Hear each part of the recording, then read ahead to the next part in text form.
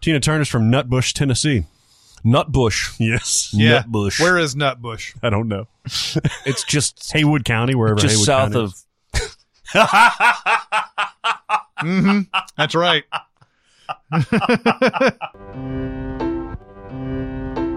Welcome to Sincast, presented by CinemaSins.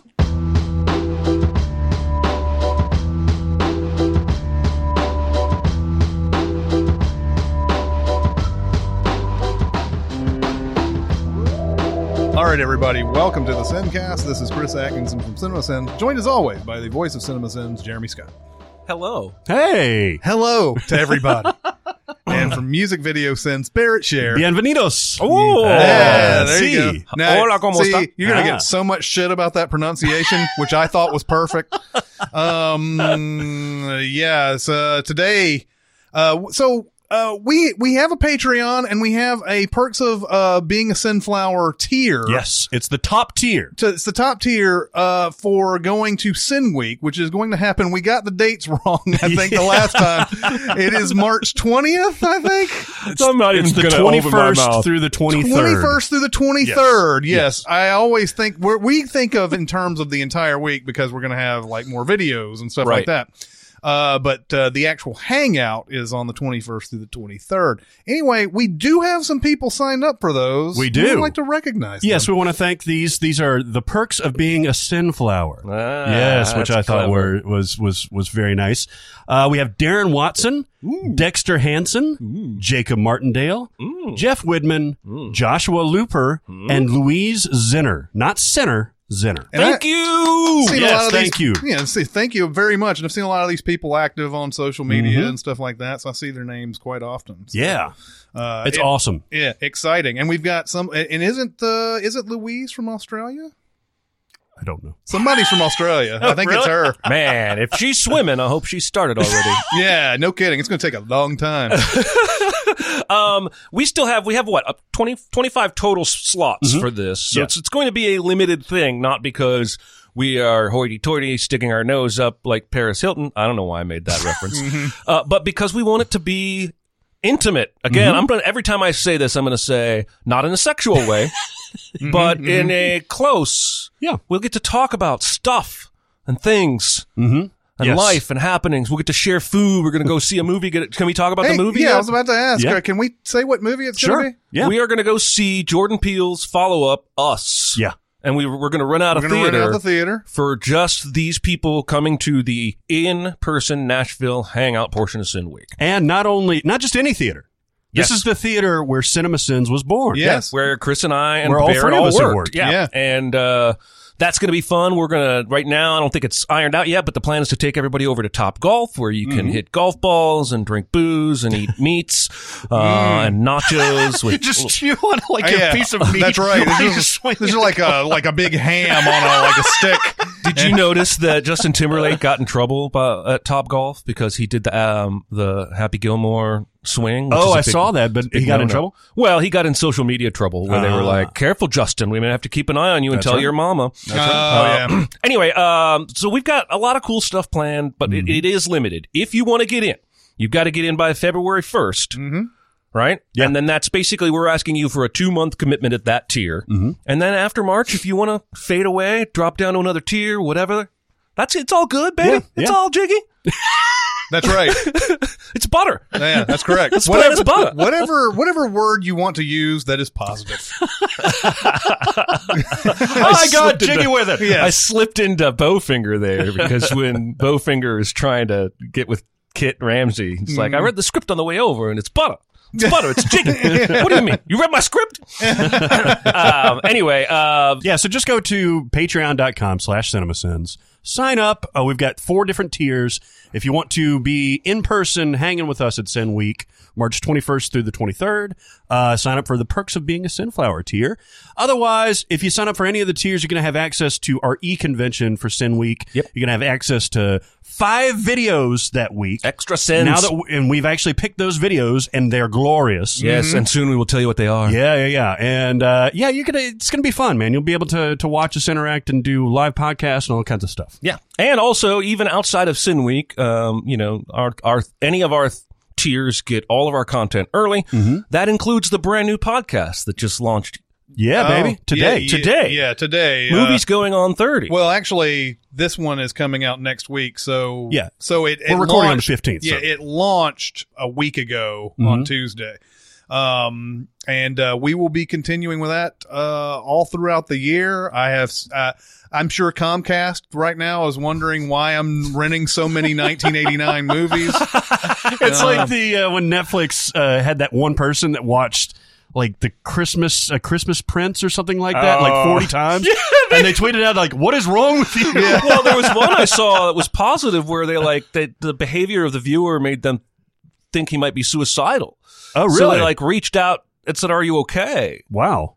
I have to dig that story up. Interesting. I know that happened for a fact. It might have. I forget what the behavior was. It might have been somebody watching like The Christmas Prince. a Christmas Prince over and over and over. But it's been an interesting. It's fun talking about these movies because a lot of them I haven't seen before, and that's the exciting thing about going through a year like this is because I was 12 years old Yeah.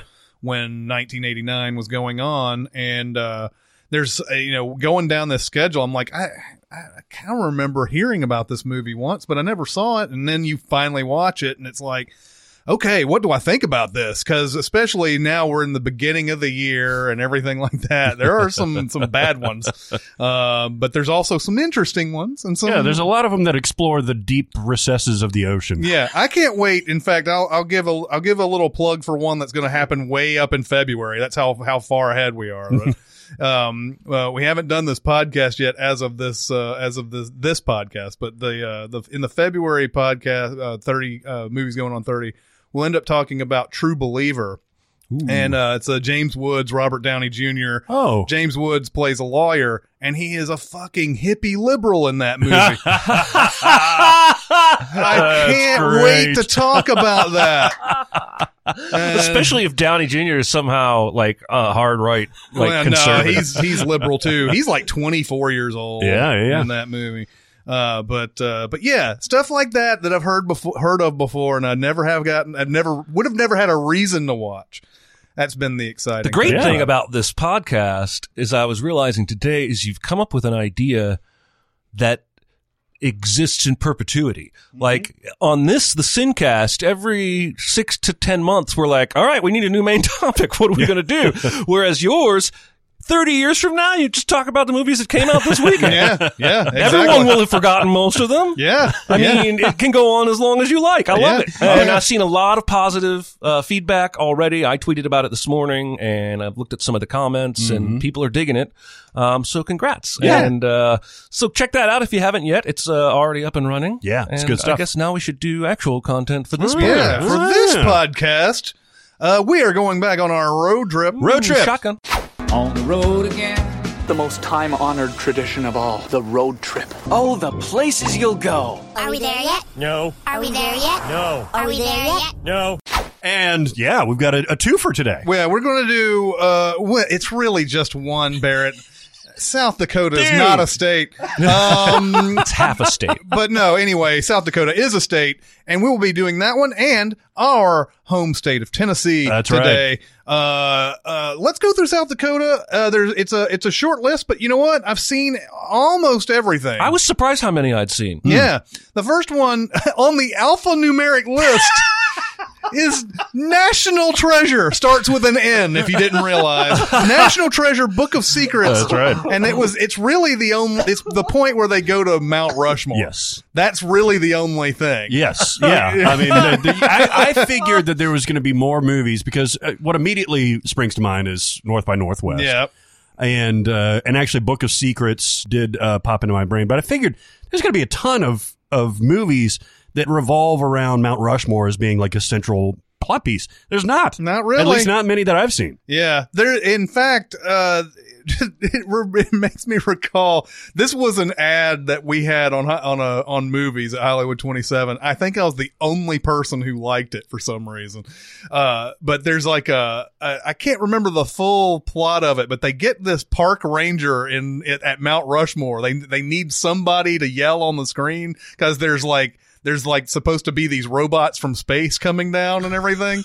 And so like there's a point where like it's a cheap ass movie. They don't know what they're doing, obviously, but there's like this little UFO that comes over and starts blowing away Mount Rushmore. And the park ranger comes out in front of the screen and goes, "Robots from space!" So National Treasure Book of Secrets is not very good. No, it's the problem that we almost always get with sequels, right? Especially when they're sort of hurried because the first one made more money than you expected. The first one, all that was charming from the first one has been stripped or over sugarified, and it's a big jumbled mess. Yeah, it is, and especially the Ed Harris part, man. Like it's just so stupid. Like his character, Eddie Allen, like everything about his character and the moves he makes and all that stuff, the turn at the end, it doesn't make any sense. Yeah. We send this, and it was just, it's one of those movies. Like, it's also long, right? Yeah, I really want to get into this. It's supposed to be fun and all that, but it's really just a garbled mess the whole time. And you write something every 30 seconds. It's that kind of movie. Yeah. This is when they introduce Helen Mirren into it. Yep. And Bruce Greenwood is the president. Bruce Greenwood is the president. Of course he is. You know what? He is so much the president in everything that he does that when he showed up in this TV show this TV show ad the other day, and he said something really commanding and everything, and I was like, I saw out of the corner of my eye what this title of the show was, and I thought it was The President. But it's The Resident. Oh, it's that medical drama. It's the medical drama, yeah. This is also the movie, if I'm correct, where we wrote that scene because there's like a party right when he kidnaps the president. Yes, where Randy Travis is singing, and we wrote "Discount Randy." Holy shit! yeah, because he looked so. Yeah, there's that whole thing where where Nicolas Cage somehow finds his way onto what is it, the camp? What's it's called? Camp David. Camp David finds himself on Camp David. And then manages to find his way to talk to the president out getting through the Secret Service, and then convinces the president to go into this room with him without the Secret Service. Yeah. Exactly. And the Bruce Greenwood gets ticked off at the Secret Service guys. Just stay out here, okay? Just stay out here. And I'm like, all right, I guess if you're just going to lay the plans right in front of him, you might as well. We're going to kidnap the president of the United States.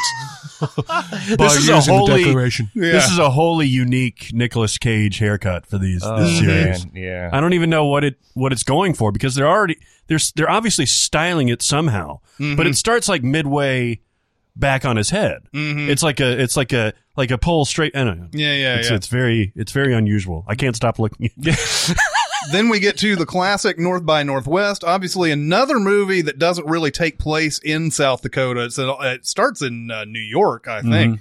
And there's a big United Nations thing, and then there's then there's the cornfield thing, which I don't know that's not South Dakota. I think it's like Nebraska or something like that. But it does end up with a big Mount Rushmore finale and everything. North by Northwest is one of the best movies you'll see. Yeah, I love that movie. Alfred Hitchcock at his best. Cary Grant. I read a thing in college that a philosopher wrote about that movie, is that it was the whole movie you could watch on the level of Hitchcock criticizing Cary Grant's career or his acting style. I was watching this fairly recently, actually. That scene on the train with Cary Grant and Eva Marie Saint is sexy as hell, sexy man. as fuck, man. And God, that dude could fill you hear George Clooney is the modern day Cary Grant, and you can see that equivalence, because he was always the coolest guy in the room. He was always the best dressed in the room. And just, it is interesting you made the comment about the acting style, because you wouldn't necessarily say, like Clooney, he's the best actor necessarily, but like he's such a presence, he's such a movie star that it was amazing. Yeah, the dialogue that you're talking about there is just so sexy. Yeah. Like the whole it's like I might have the certain urge to ask you to go to bed with me and all that, and he's like, you might find that offensive or whatever, and she's like, well, maybe I wouldn't. Yeah, exactly. And all that stuff. Like, why are you so good to me? And she's like, you want me to go up there and show you? Yeah. Oh man, Eva Marie Saint. Yes. Then we go on to a movie just as good in quality, Son-in-Law.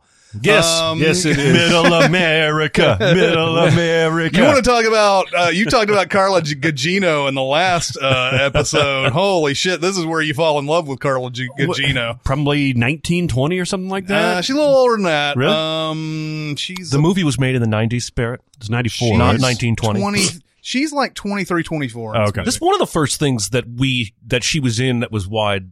Yes. Spread, right? Yes. And this was still at the height of Pauly Shore's popularity, because this movie may have done more. I don't know if it did better than Encino Man, but it made $36 million. He hadn't started to go downhill yet. Yeah, we're not in the army now, jury duty portion of his career, Which, is, to be honest, it's not that much longer until that happens. No, it's like a year later almost.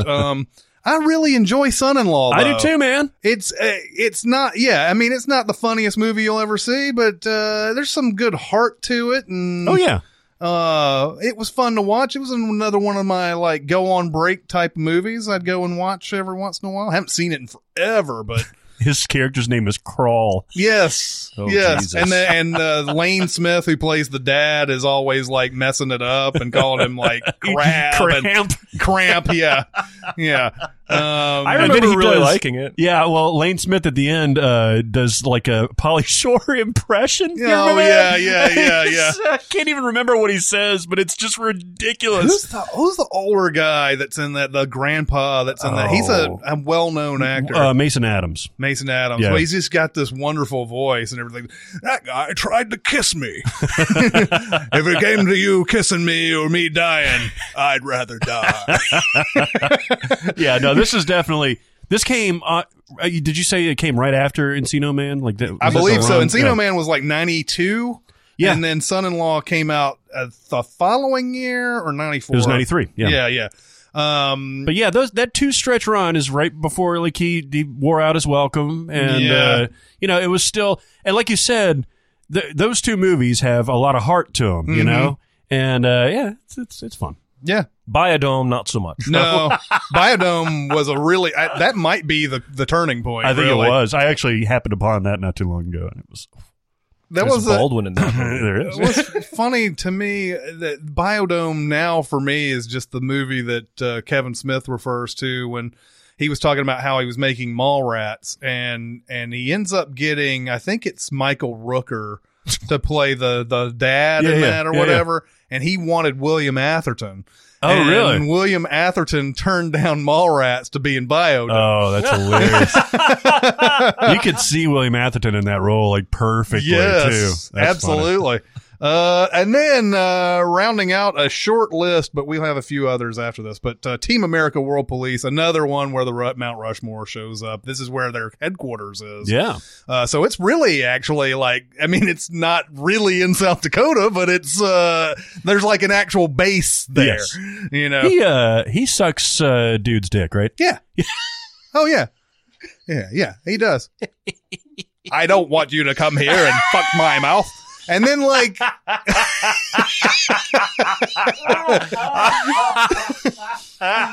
he's like I remember when you came to me and you said he said you thought that I wanted to put your dick in my mouth, and now you can't trust me, or I can't trust you. Now I want you to put your dick in my mouth. He's like, what?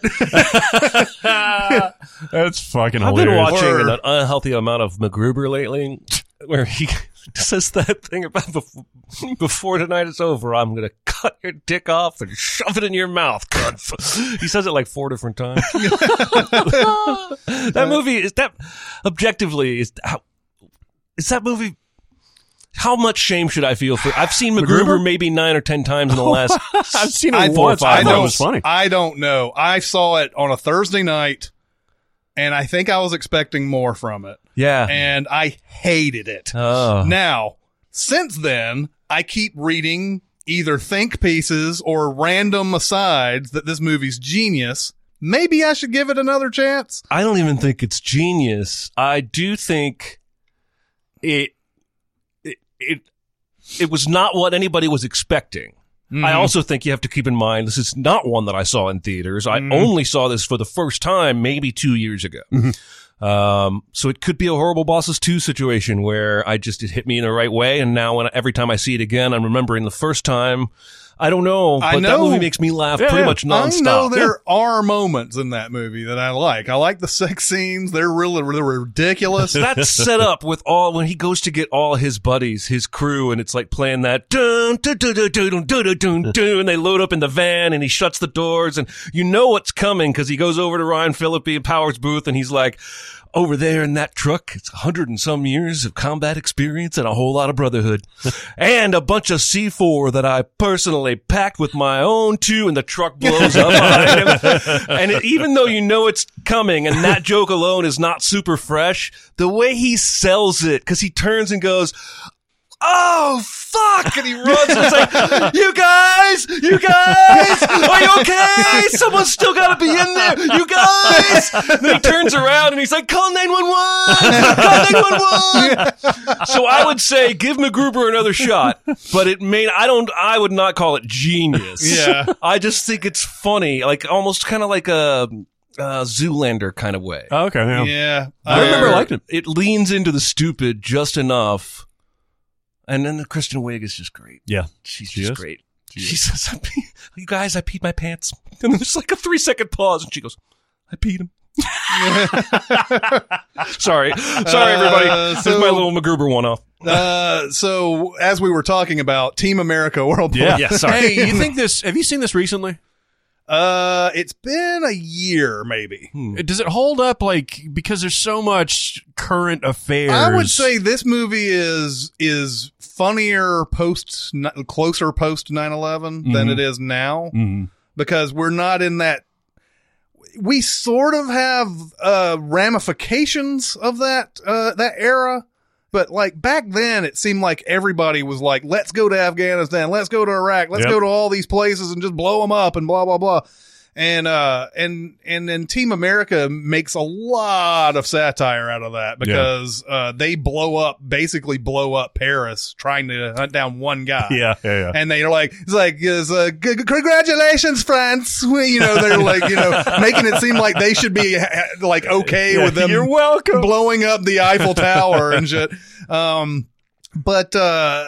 But no, it doesn't have, it may not have that same, you don't have that same feeling like you did back in 2004, but it's still funny. Yeah. It's still got a lot of stuff in it, just action movies in general. They're making fun of Armageddon and Pearl Harbor and Michael Bay movies. Yeah. A lot of those. There's a whole song about how Michael Bay sucks in that movie. That's got great music too, man. You got America, fuck yeah. Yeah, that and I haven't. This may be the last time I've literally rolled on the floor laughing when The first time America, that song, because I was not, you're just not expecting it. well, because it sets you up like America. Yeah, you don't expect the fucking guitars to come in. And then there's the extended version in the credits where they go way, way, way deeper. And my favorite is the reprise where they have the slowed down version. No, yeah. America. Fuck. Yeah. And the whole song during the sex scene is funny enough because there's so much ridiculousness going on in it. But the song itself, just listen to the words, which are very, very hetero based. Yeah. all I ask is that you're a woman. And then it just keeps saying, hey, as long as you're a woman, this is going down. And of course, then they do the one, like, I think in the credits where it's like he's just been saying woman the whole time. And then he goes, or a man. Let me ask an honest question here. On the Arby's commercials now, the dude says, we've got the meats. And now he pops back up and says, for sandwiches. I don't know what the fuck that is. That's H. John Benjamin. Did someone slap them on the wrist for saying we've got the meats? I have no idea. Or are they intentionally playing into the double entendre by now pointing it out with dudes saying, for sandwiches, what did you think I meant, penises?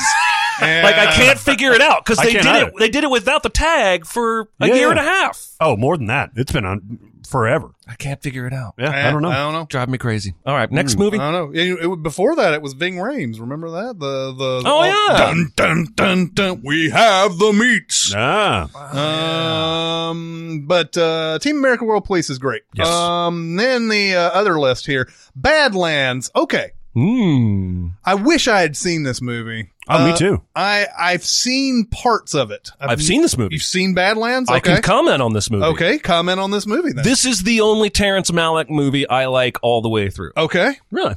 And ironically, I think it's his first movie.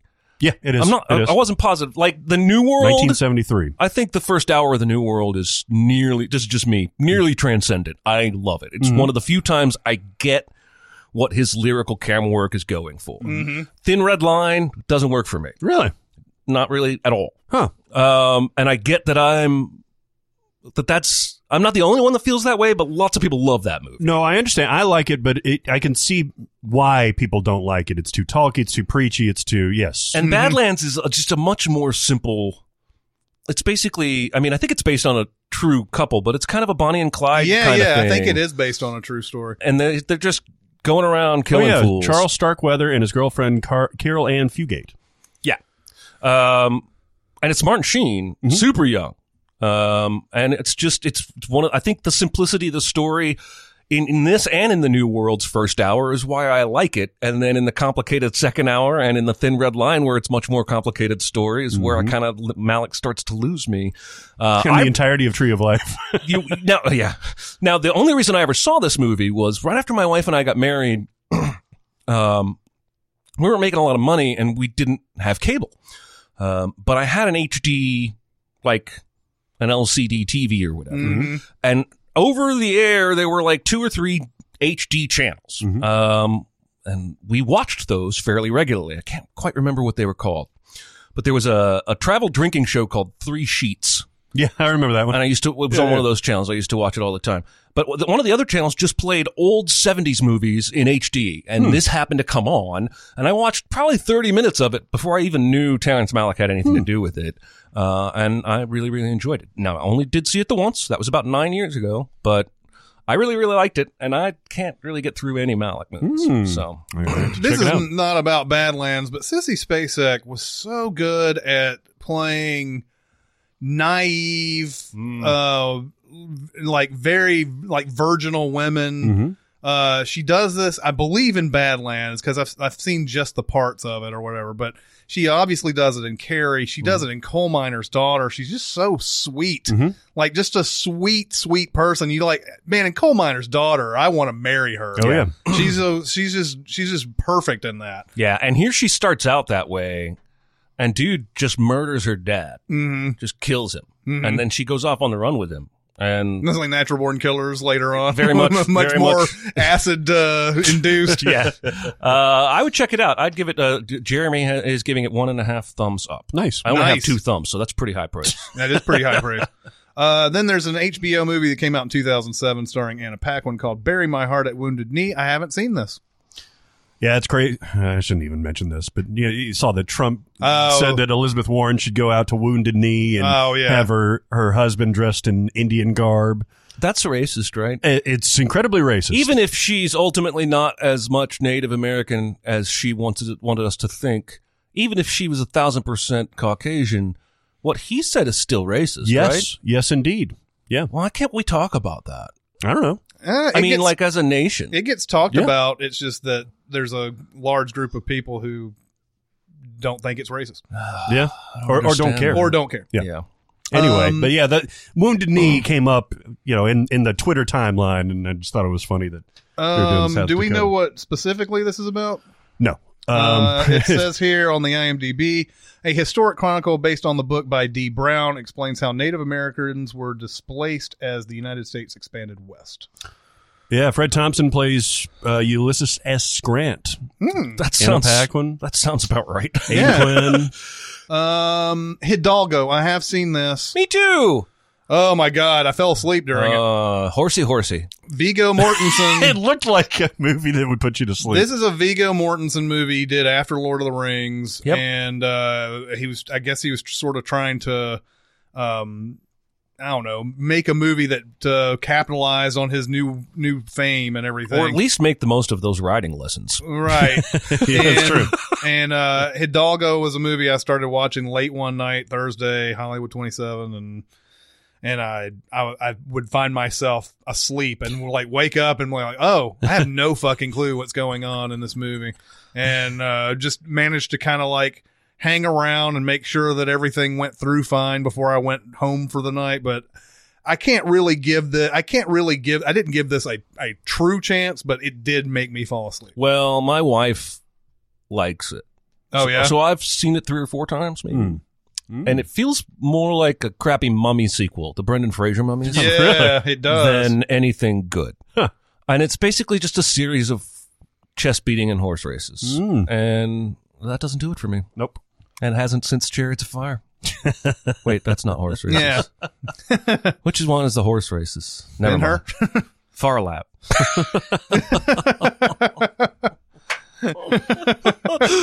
Racing Stripes. Yes, Racing Stripes. Iron Will, 1994. I think Mackenzie Aston is the main guy. In Wow, it. good pull. And I never saw it. It's like was it a sled dog movie? Yeah. I mean, if you put a cold mountain, a dog, and a dude's face on the poster, it could be any number of a dozen movies, and I just don't watch any of them. Iron Will. This was Yeah. one of those like Disney preteen or tween type of adventure movies. Kevin Yeah. Spacey's in this too. Yeah.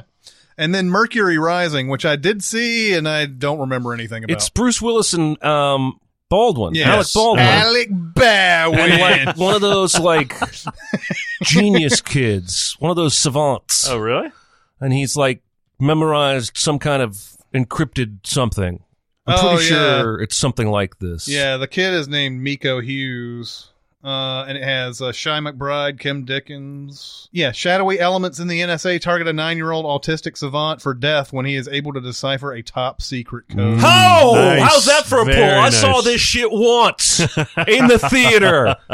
Boom. I saw this once and forgot it. How many credits do you think Bruce Willis has? Oh, geez. My guess is 140. I would guess 212. Because right now, he's at a pace of making 12 movies you've never heard of per year. Yeah, right. And it's all the direct to Blu-ray It is. stuff that you It see is. with There's like a lot Mark-Paul of- Gosselaar, like fucking Or Screech. Michael Imperioli. Yeah. He has 119. wow. What did you say? I said 140. Oh, I thought you said 120. Oh, no. I mean, That would have been balls. I mean, he'll have 140 by the end of this year. That's right. That does it for South Dakota. That's it. Wow. And now we're going to move on to our state, the state we are in right now, That's it. Tennessee. And you know what? When I took a cursory look, I didn't actually see very many of these, but we'll start it off. All Saints. I never saw this. What Have is you heard this? about this? What It's is John this? Corbett, who plays a preacher of Oh, a church yes. that's located in Smyrna, which is like 30, 40 miles southeast of here. It's one of those faith movies, right? It is one of those faith movies, but I think it's based off of some sort of like true story. It's where the church is getting closed down. It's an interesting narrative. The church is getting closed down, and he's trying to keep it open, and also they're linked inexorably to some. They're also linked to a group of refugees from Myanmar, and so like to keep his church open means not only his parishioners can worship there, but also they're supporting this tribe of refugees. So it's an interesting story. I saw it. It was fine. You saw it? Yeah. I mean, it's like a production value of like a Lifetime movie or something like that. And John Corbett is fine. I actually saw John Corbett was into All the Boys I've Loved Before, which I'm going to talk about later on. Okay. And he's, like I said, man, he's always a welcome presence. I like him. All right. An American Haunting. I didn't see this. It does say 2005, but it came out in 2006. It's about the Bell Witch. Yeah, And it's got Sissy Spacek in it. it does. It's got Donald Sutherland. Mm-hmm. I did not see this though. It's about apparently a death occurred to this spirit. It toggles back and forth. It starts in the present day and then goes back to the 19th century or something like that when the legend of the Bell Witch started. Are you familiar with the Bell Witch? Yeah. It was like it's a urban legend around Middle Tennessee that's been passed down for ages. It's fine. It's a fine horror movie. It's got a couple of like effective scares. There's one where it looks like the daughter is like being held up by her hair and floating above the floor, and that's kind of a crazy image. So yeah, I remember liking it. It's got some weird subtext to it, especially towards the end when it comes to the family dynamic. But yeah, it was all right. Yeah. It's all right. Movie I have seen, Black Snake Moan. I saw this recently. Yeah. Like a few months ago. The director, Craig Brewer, I think is either from Memphis or he's got a Memphis tie-in or something like that. Although this isn't Memphis though, is it? Is it? It is. Cause I think Hustle and Flow is too. Hustle and Flow is a Memphis thing. But Black Snake Moan is Samuel Jackson basically kidnaps Christina Ricci, ties her to a radiator because she is liquid sex. Yes. Like She's got the devil in her. Cannot stop fucking. Yeah. That's basically the premise. This movie it should not be as enjoyable as it is. Well, I was going to say there's hardly anybody to root for in this movie. Justin Timberlake's in this movie. Yeah. Oh yeah. He plays her like is it her boyfriend? Yeah, Okay. he's off to war, I think. Yeah. He's come back recently. Yeah. And it's weird. It's weird. I love it though. Yeah. I don't know if I'd go that far. There's a lot of Ricci nudity in this. Oh yeah, reaching. There is indeed. I mean, she's essentially naked when she's tied to this radiator. Yeah. Yes, and especially probably watching it now, I would probably have a different reaction to it. But when I saw it, it just something about it like tickled my. So something about it made it endeared itself to me, and there's a couple of just classic Samuel L. Jackson moments in this movie that I think are great. There's one way over the top, stupid scene where he's playing fucking guitar and Christina Ricci is trying to leave, and then she cozies up to him and everything, and there's a storm going on, and like the thunder crashes, and he like kicks on the distortion and starts like fucking singing about Black Snake Moan. It's fucking awesome. Yeah, well, there's the scene when a random teenage boy walking by gets pulled into the house and she's chained to the radiator and draws him to her. And I think they only come close to doing it before Sam Jackson comes. Even that scene is almost mystical, right? It's fantastical the way it's played. Like that there is this sort of lure or pull that can't be resisted. Yeah. And I don't know. I was a teenage boy once. Yeah. I could see it. This was the same year Black Snake Moan and Snakes on a Plane came out. That's It was- crazy. really? Yeah. So Sam God, Jackson he was- plays polar opposite because he's like 70 something, right? Or is he just Now. turned 70? Now he is, Yeah. yeah. And he plays an old codger in Black Snake Moan, Yeah, and then yeah. he's like this souped up, super assassin government agent in Snakes on a Plane. Yeah. This guy is singular. Yeah. You know? When Yeah. he's originally from Chattanooga. I He is. believe. And, So is Justin Timberlake. Yeah, Justin Timberlake, and we have a few people who Quentin Tarantino's from Knoxville, and Morgan Freeman's Memphis. So few people you may have heard Hannah of. Montana's from Nashville. Hannah Montana for sure. Then we have The Blind Side, the story of Michael Orr, who came up through. Now he was from Mississippi, I think, right? Yeah, so they were in Memphis. So it was Memphis, and then he went to Ole Miss. Like all the family that adopts him essentially went to Ole Miss and everything. And I guess it was like a big thing in there, like, was he's going to go to UT or is he going to go to Ole Miss and everything? And he ends up going to Ole Miss because his adopted family did it. Michael Orr had a somewhat decent career, I guess. He played for the Ravens for a while, but yes, he as a pro, I don't think he really No. panned out. And the movie treats him as if he were like the greatest left tackle of all time. Yes. This was basically just Sandra Bullock's Aaron Brockovich. Yeah. That's how I regard the movie. Yeah. And she got her just Oscar. fine. And it's it's basically like the whole point of it is like she teaches him how to be the this is like it's Protect like the you quarterback. protect the blind side. and I don't understand this, man. I don't know who else was nominated that year, but like nothing about that performance screams Oscar, definite Oscar. Well- and it's like she was a runaway train. There was no stopping her. This is your Hollywood royalty getting in a movie that's just good enough to finally award her. Yeah.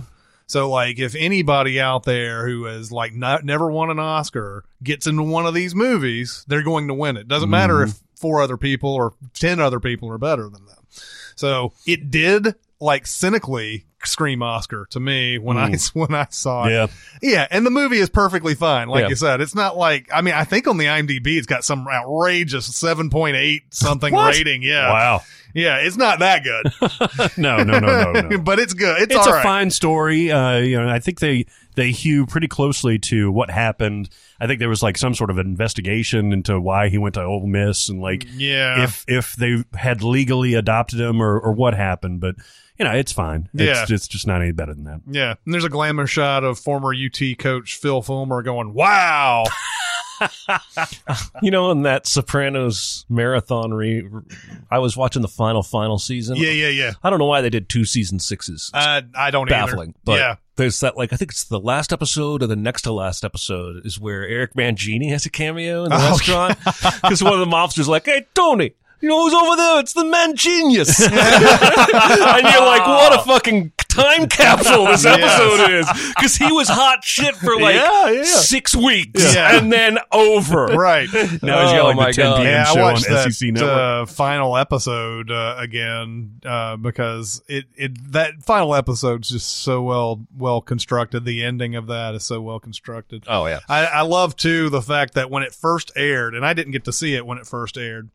But when it first aired, the way they cut away from Tony in mid, like just looking over it as we assume Meadow is coming through the door, it just cuts off midway and it's black. And so like tons of people called their cable and said, it just shut off like in the middle of the screwed ending. me. I was confident that something had fucked up on my TV because it was so sudden. It was right after the "Don't Stop," Yeah. and I was like, "The fuck." Yeah. And because there was so much anticipation building in that scene, I was like, fuck. Oh, yeah, all right. But in Yeah, yeah. hindsight, it really works perfect. Oh, it's perfect. Yeah, absolutely. Then we have the Castaway. The Castaway. We have The Castaway. Castaway. I was about to say The Client, which is the next one, but Castaway, obviously in Memphis for quite a bit of it when he's not on the island. Although Memphis has a few islands like that. Definitely. Mud Island. Yeah, Mud Island. Memphis because FedEx is based there. It's a big, huge advertisement for FedEx. It is, man. It's one of those, you may not remember that about Castaway because of most of the stuff on the island and Wilson and all that. But god damn, is that a FedEx commercial? It is. Didn't we even joke? Did we see this movie? Yeah, we did. We joked about like it could have been DHL or Yeah, UPS or any other. Yeah. I love this movie. Great movie. I can watch this movie anytime, at any point that I come in on it. Like every once in a while, like I'll come in right as the plane crashes, and that scene is amazing. Yeah. His whole journey to get on the island is riveting. And then by the time I realize it, like I've watched the entirety of the movie because I can't rip myself away from it. It just keeps going and going and going. And what I do like is that it spends a lot of time setting up before he makes the fire, right? Yeah. And well, before he does the tooth thing.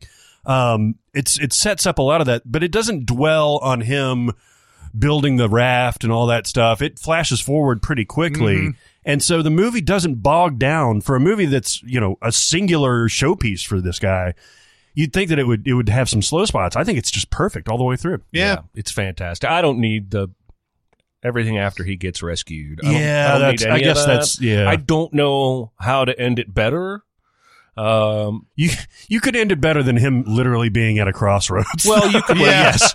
Well, I mean, you could have ended it. You could actually. This would be a fun editing exercise. Is if you edit it from where that ship goes by to like the end of Captain Phillips, where he's getting medical treatment on the boat. Nice. You could end it that way. Yeah. Not literally clipping in that footage. But yeah, you're right. I think we even mentioned this in the Sins video is that, you know, the director's so confident in his lead actor that there's long takes where the camera's just sitting there. Mm-hmm. And it's just letting Tom Hanks do his thing. We're not seeing a lot of camera movement, not a lot of zooming in and out. It's just, he's nailing it. Watch him. It's it's the literal embodiment of we would watch Tom Hanks read the phone book. Yeah, right? exactly. Yeah. Yeah, it's really good. Is this the last good Robert Zemeckis movie? It's the last one that I love. Yes. Well, it's the last, great one. So he did Flight, which is going to be up there somewhere like in that it's decent Yeah. It is category. But he went on this like thing. What Lies Beneath also came out this same year, but What Lies Beneath has been forgotten a time. He started on this whole like effects driven Polar Express, Christmas Carol, Beowulf kick for a really long time. In fact, that's pretty much all of his 2000s or is stuff like that. Then he finally gets back into stuff like Flight. And then Welcome to Marwen, which I still haven't seen. I haven't either. Which hasn't really reviews gotten. Yeah. The reviews are telling me to wait. Yeah. Yeah. And apparently, I didn't realize that there was a previous documentary about this guy. I didn't know that. That everybody says just watch that. It's much better. It seems to be the case a lot, right? Yeah. Oh, yeah. He did The Walk, which I didn't see. He did Allied. Oh, that's funny. That's the second documentary that he's remade Yeah. into. Yeah. Like the documentary is apparently superior. Yeah. So, You guys, I went down a rabbit hole. You know that end part of Alpha Dog where Sharon Stone is giving that interview about how she's tried to kill herself, and alcohol has always been involved. And then she does that great line where she's like, if God has a plan for me, he better get the fuck down here and tell me what it is. That scene has always played weird to me. And she's often, I've just assumed it was poorly acted. Mm-hmm. There's real video of the real woman, the real mother. Really? Saying everything Sharon Stone says it, and she's nailed that. Really? That woman says it exactly like Sharon Stone. It's fucking chilling to watch when you know it's the real woman. Wow. But she delivers those lines exactly like Sharon Stone does, note for note. That's interesting. And that's all that scene has always stood out to me as bad. But her makeup job is not great in that scene either. The weight gain effects that they're trying to do on Sharon Stone don't really work there. Mm-hmm. But that's interesting. She's actually nailing it. She's nailing it. The original is not good. Yeah. How many times have you seen that movie now? Alpha Dog? Yeah. Over 20. Easy. Easy. I Seems can't like it's stop always going on, back. though. I can't stop going back. It's so just, good. and what's crazy to me is that he hasn't made more movies this good. Because I've seen a handful of Cassavetes movies, but none of them holds a candle to this one. And it's just like something came together perfectly on this, and he wrangled a huge cast of will-be stars that aren't yet. I don't know. I love it. yeah, it's a really good movie that just didn't get good play when it first came out, and we've talked about it before. Was wrangled up in its own legal issues because the people who were giving them information about how to make the movie, they hadn't even done the trial yet. Now we go on to the client. Of course, if there's any one aspect about this state, it's Grisham land. Yeah. You will see a lot of Grisham stuff in here. The client is Joel Schumacher's second. It's his first, and then Time to Kill would be the second one that he did. Based on this movie, John Grisham was like, I finally entrust someone to do A Time to Kill. That was my first bestseller, and I'm finally... Here you go, Joel Schumacher. Yeah. After The Client? We were talking last week about like the pantheon of Grisham movies adaptations and how what was the one that you were talking about? Rainmaker. The Rainmaker was near the top of that list. The Client to me is down near the bottom. Yeah. It's hard watch, man. Yeah. I mean, yeah. And so you have Brad Renfro, who was from Knoxville.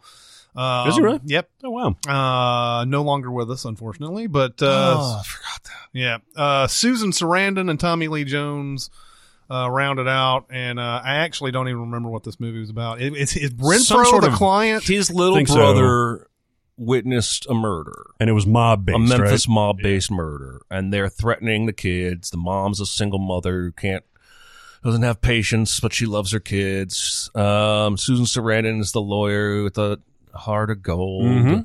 Tommy Lee Jones. He's the old drunk, right? No, like Well, he's just the legal pursuer. Yeah. He's always pursuing somebody in this movie. And yeah, it's just buggy, muggy, fuggy crap. I hated it. I don't think anyone's accent works. No. Even though Renfro's from Knoxville, I feel like his accent is one of the worst in the movie. And it That's may just true, be yeah. because he's trying too hard. It's almost like that Matt Damon, Ben Affleck, and Good Will Hunting. Yeah. What are we going to do up there? Sound a little too Boston. Right. Well, yeah, Um, that's an odd aspect, right? When you get somebody who's actually from the region and then they play it up. Right. I think I may have mentioned this before. Reese Witherspoon in Freeway, Oh, really yeah, dials yeah. up. I don't think she has a Southern accent anyway, but she really dials that shit up in Freeway. That's a fucked up movie. Yeah, it is. The client's not very good. Then Davy Crockett, King of the Wild Frontier. I never saw this. No. Oh, yeah. Davy Crockett. Is it King where of the song Wild comes from? Frontier. Yep. The Ballad of Davy Crockett. So the movie's from 1902. 1955. All right. Yeah. Yep. Never saw This is we actually watched this in middle school, I think. Oh yeah. It's fine. It's an old Disney movie, I think. Where it goes through the life of Davy Crockett is almost unbelievable. Like he fought in the Civil War, I believe, and then negotiated some war treaty between the Creek Native Americans and the U.S. And then went on to be a senator, and then he fucking died defending the Alamo. So this guy just led like a million lives. Yeah. And it's perfectly fine. I don't remember a whole lot about the movie. I remember about the person because we learned so much of him being from Tennessee. By the way, I don't think this is on the list, but it reminds me of the movie Sergeant York, which Alvin C. York was from Tennessee, Oh. and I think a lot of that movie is set there. Gary Cooper plays Alvin C. York, and this is the opposite of Hacksaw Ridge, where he's a conscientious objector. At first, the movie's like, But he loves killing. he loves killing.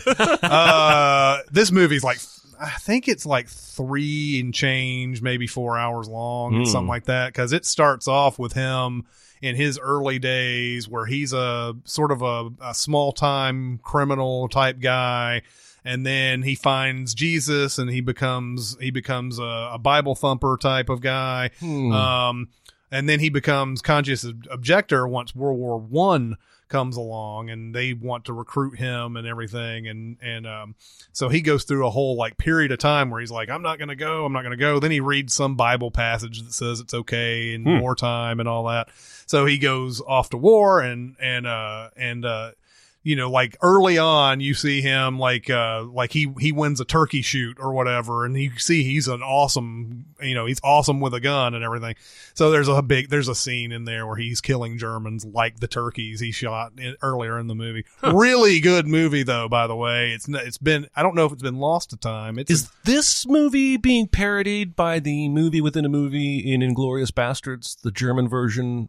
Is that sort of like the play on this with the sniper movie where he is in the tower and he kills all the Allied he's forces? not. I mean, he does technically, I guess, snipe in this. He's sort of hidden behind a thing, but he's there's a big thing with the turkeys is if you shoot the one that's behind the leader, if you shoot the leader, then you won't get anybody. You only get the one. But if you shoot the one in the back, all the other ones won't recognize it, and they'll just keep going about their way. So he Interesting. shoots a bunch of them, and then in this one, he's behind their enemy lines, and they're all in a bunker, and he keeps shooting one after the other, and they're not even aware of what's going on. And then finally, when they are. He claims that there's 100,000 of us or whatever behind or whatever, and they all surrender. Of course, that bullshit probably didn't really happen the way it's said it did, but That's what Gideon did. in the Bible with all the horns all the way all around. You know what? I haven't bigger. seen it in forever, but I guarantee you there's some Gideon reference in there that I didn't get at the time. But yeah, we were proud of our Tennessee war heroes. That's right, here. man. Then we have Death Proof, which is Tarantino's really only foray into his home state. Well, except for Butch was supposed to go to Knoxville in Pulp Fiction. Yeah. Next time I see you, be on Tennessee time. Death Proof in the second half, after the unbelievably great first half of Death Proof. The second half isn't as good, but man, I love the whole movie. Yeah. But after the first half, which is in Austin, which we will be getting to Texas after this. After that first half, he tracks down some other women who are sort of going through Lebanon, Tennessee, even though Rosario Dawson calls it Lebanon, Tennessee. And here you call it Lebanon. Yeah, exactly. Well, you can't blame her. I mean, hell, it's supposed to be Lebanon. But they're going through that because this is a bunch of people who are working on a movie that in town or whatever, and they're working on the coolest movie and blah blah blah. But they have that opening section of the second half is them in some sort of diner, and he's recreating the Reservoir Dogs scene. Yeah. I think it's shot for shot, except for the dialogue. Yeah. But and so Zoe Bell plays herself. Zoe Bell plays right? herself. Yeah. Yes. It's such a weird. Like that second half to me, I'm like you. I love it. I love the first half even more. But the second half just feels strange. Like it's a meta reality because Zoe Bell is playing herself. Yeah. It's a movie shooting about a movie that's aping another movie by the same director. Like it's just unusual, but it does work. Yeah. So like, yeah, I guess he finally said, let's do something. I don't think they shot it in Tennessee though. I don't think they shot it there. I still feel bad for the brunette.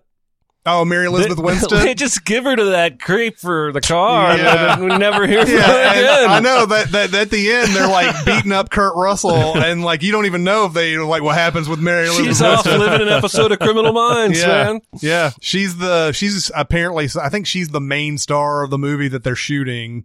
And then you have Tracy Toms plays like a stunt coordinator, maybe. I don't know what she plays in this. But Zoe Bell does play herself. She was a long time Uma Thurman body double. Right. That was and she does look a lot like her. If you saw her from a distance and everything, you can see exactly why she got that. But yeah, I love Death Proof, man. I think that's it's an underrated movie even by Tarantino himself. It is, and again, Kurt Russell is doing terrific work and gets overlooked as being just like this perfect leading man. He's really, really great. Has he ever won an Oscar? No. Has he ever done anything that got him nominated, do you think? Captain Ron. Nice. He may have been nominated for Miracle, but I'll look it up. Because there's a guy that may be next in line for the Julia Roberts. Yeah, we Sandra need to get him a Bullock blindside. honorary, right? we actually, I think we looked this up a few weeks ago. He's only been nominated for a Golden Globe once, and it was for Silkwood. You're right. We yeah. did look that up. Well, He's better than his credit. I totally agree. Then we have Dolly Parton's Coat of Many Colors. The fuck? Huh? Okay. It's a biopic about Dolly Parton. Okay. Now, let me tell you something. Yeah? I love Dolly Parton. Let me tell you something. I fucking love Dolly Parton. Yeah? all right? I love everything about her. I love the personality. Her music is fantastic. She's got a great voice. Huge tracts of land. Huge tracts of land.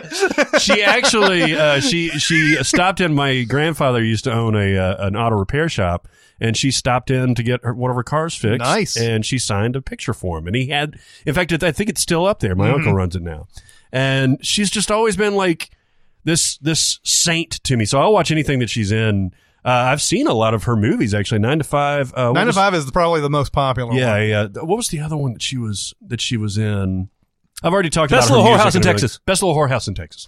And Sorry, so I forgot to hit my buzzer. I watched this. This came on NBC. It was her story, basically, like how she was raised up in Pigeon Forge in the eastern part of Tennessee, and she was dirt poor and all that stuff, and how she basically pulled herself up by her bootstraps. And it's a fantastic movie. It's a nice little Hallmark movie.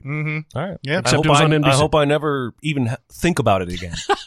By the way, briefly will mention, and I know that we probably covered it in Kentucky, but Coal Miner's Daughter has a Nashville section as well. Oh, There's that's a right. Big point where she plays at the Grand Ole Opry, which is at the Ryman at the time. Right.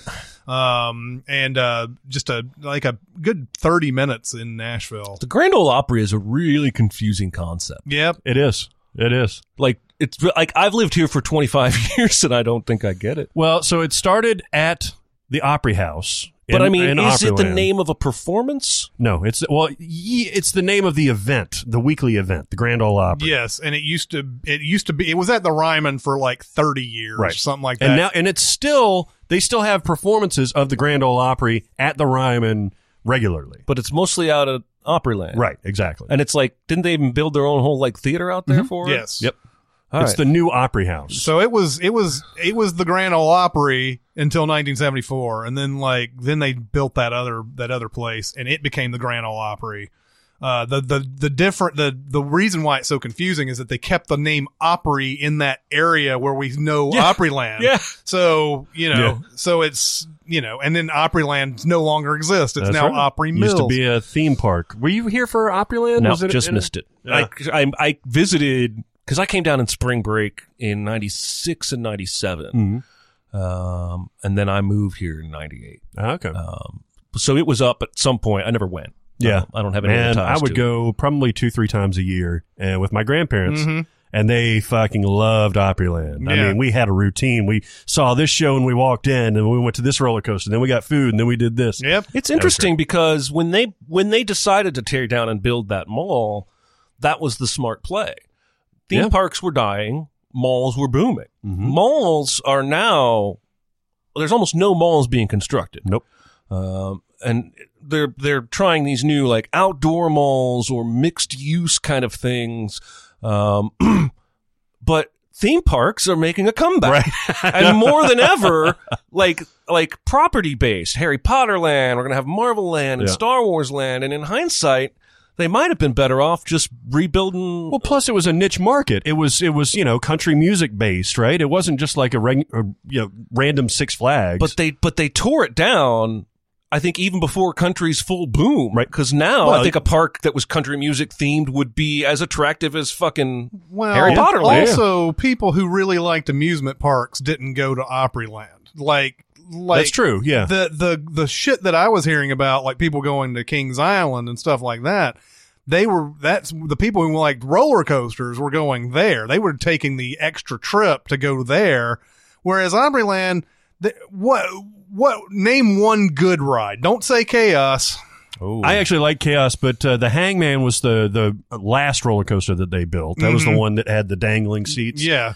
I always liked the Wabash Cannonball. Wabash Cannonball was fine. It's just that it was one one and a corkscrew. One trick pose. Yeah, exactly. Yeah, and that was it. And I like the Screaming Demon too, because I actually don't like traditional roller coasters. So this was a little. It But had those more are a dime sway. a dozen. I mean, you could see there's a Screaming Delta Demon called something else everywhere else. It's the Georgia Cyclone in Six Flags. Yeah. But even roller coasters are dying, I think. They're turning into these more video entertainment immersion based events, right? So more Yeah, like oh, yeah. more like what Chaos was then. 'Cause Yeah, that- when I was this was a few years back, I went to Universal and Harry Potter World, and then, they had a Transformers ride, they had a Harry Potter ride, they had a Minions ride. All three of those rides were indoor, air-conditioned, screen, entertainment, immersion-based rides, whereas like the traditional roller coasters were few and far between. I just think it's interesting. In hindsight, the investors, whoever they may be, Gaylord. especially after the flood, may have wished that they, instead of rebuilding the mall, Yeah. you know what I mean? Yeah. Oh, yeah. I would have taken my kid a million times to that Yeah. park. Then we have The Evil Dead, which is shot in what was it, Dyersburg or some? It was it's a real small town that it was shot in. Morristown, Tennessee. Morristown, Tennessee. This is like early indie movement, early 80s. Yeah.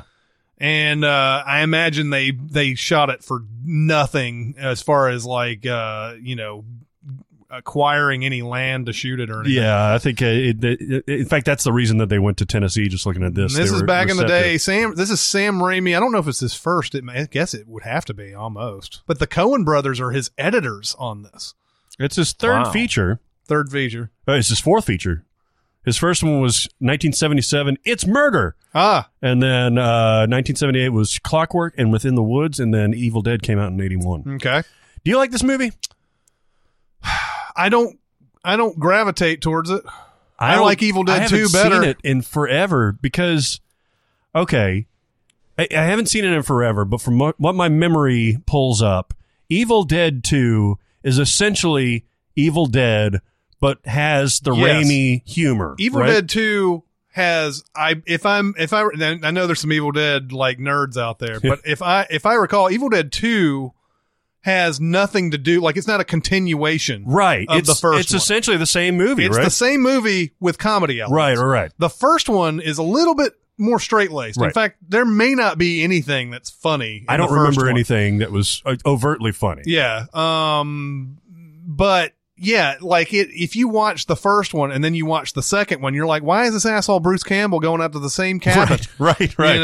You know, and With no knowledge from the previous movie. right, and there's no explanation as to, Yeah. oh, I went to a cabin like this once or Yeah. anything like that. It's like, yeah, it really is like a straight up remake, but called part 2. Right.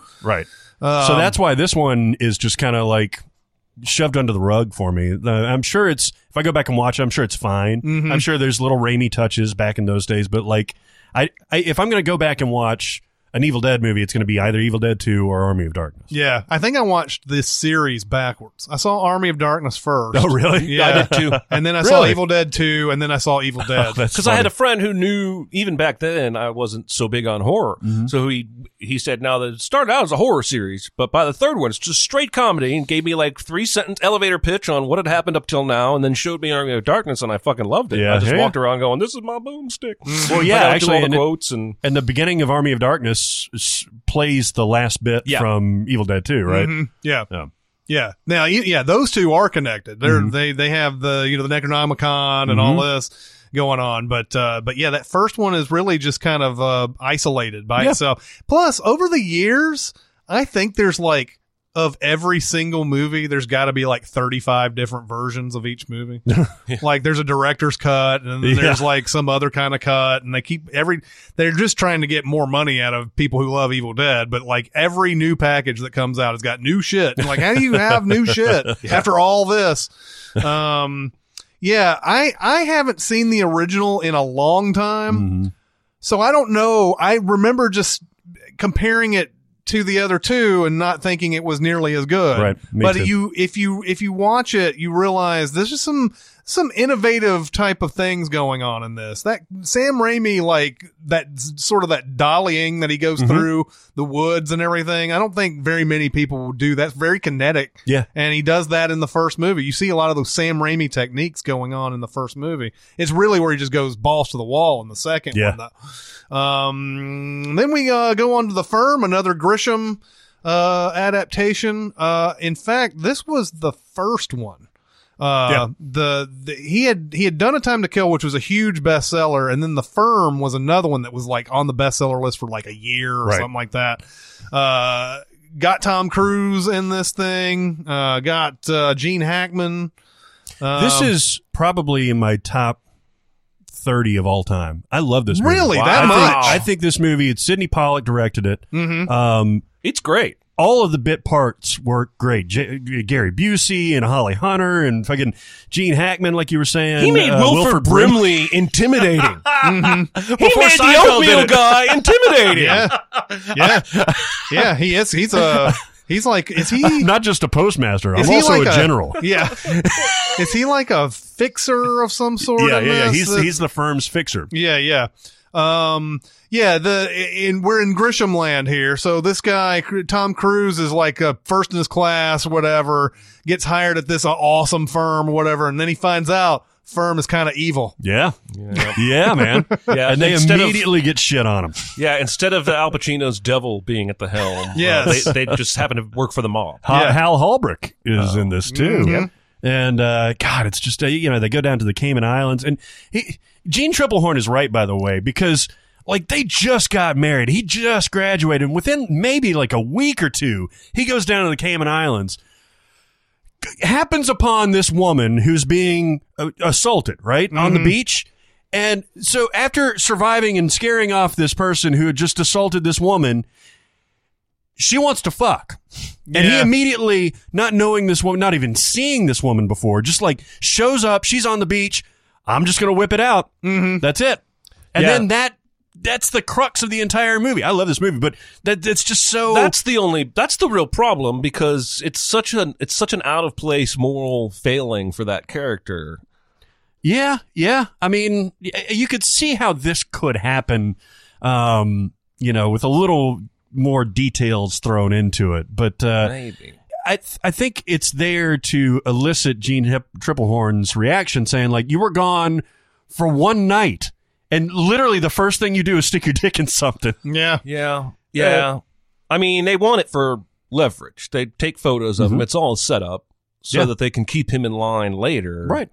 Which feels a little bit. I love this movie. It feels a little bit of a cheat plot. No, I agree. That is like outside of what because he has seemed to be morally upstanding. That's the whole point of. I mean, that's the whole thing. He goes and stands up to gangsters because it's the right thing to do, and yet he's just going to go, "Oh, I'll have sex with this hot chick on the beach." It just feels a little too wide of a gap. He's not really morally sketchy anywhere else in the movie. That's true. He's doing backflips with the kid in the thing. This is somewhat interesting, too. Gene Hackman's name doesn't appear anywhere on the posters or any of the marketing of it because I believe he asked to share billing with Tom Cruise on the front of the poster, and they wouldn't allow that. This was a Tom Cruise movie. So Gene Hackman said, okay, just pull my entire name off of it. That's crazy. Yeah. But it obviously didn't hurt his relationship with Grisham in any way, because then he makes The Runaway Jury. Yeah. So it must have been like a studio producer thing. Yeah. Or just a Tom Cruise thing. Wasn't there there was another one he did too. The Chamber. The Chamber. Yeah. Oh yeah. No, this is a excellent movie. Though I love the way the second half just unfolds. Like everything is done perfectly. Like he has to do this in this way. He has to turn the stereo up and tell Gene Triplehorn. Yeah, that's a great scene. Where he's just pulling her in and everything and like whispering in her ear. She has to go off, and then they craft that whole story about why she's leaving. Yeah. And then the whole Holly Hunter stuff and like how she gets involved with it. The resolution that he uses to get out of his predicament is fucking genius. Of course, that was in the book. I love this movie a lot. Yeah. No, it's really, really great. It would be right up there. And I think we even said this last week with The Rainmaker for me. Oh, yeah. I don't know that you could make a strong argument for any other Grisham movie as being better than those two. No, definitely not. Then we have Great Balls of Fire. That's Dennis Quaid playing Jerry Lee Lewis. I forgot where Jerry Lee Lewis is from, but he is from Tennessee. Yeah, this all happens down in Memphis. He now lives in Mississippi. He's still kicking, and he's crazy as a Betsy bug right now. Oh yeah, he is. He'll greet people with a shotgun. Oh, and he's all fucked up.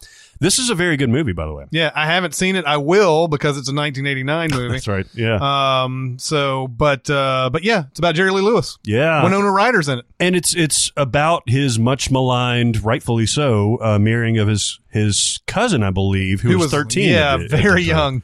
And he didn't think anything was wrong with it. It's interesting the way Dennis Quaid plays him, because he thinks he's just this like, jovial, happy-go-lucky guy that just happens to be amazing on the piano.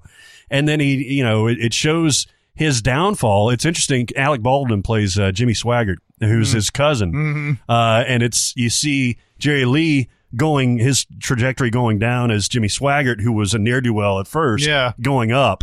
It's just really interesting dynamic. It's maybe played a little too saccharine, especially for this story. But it's a good movie. Yeah. And I love me some Jerry Lee Lewis music. Personally, he's a scumbag.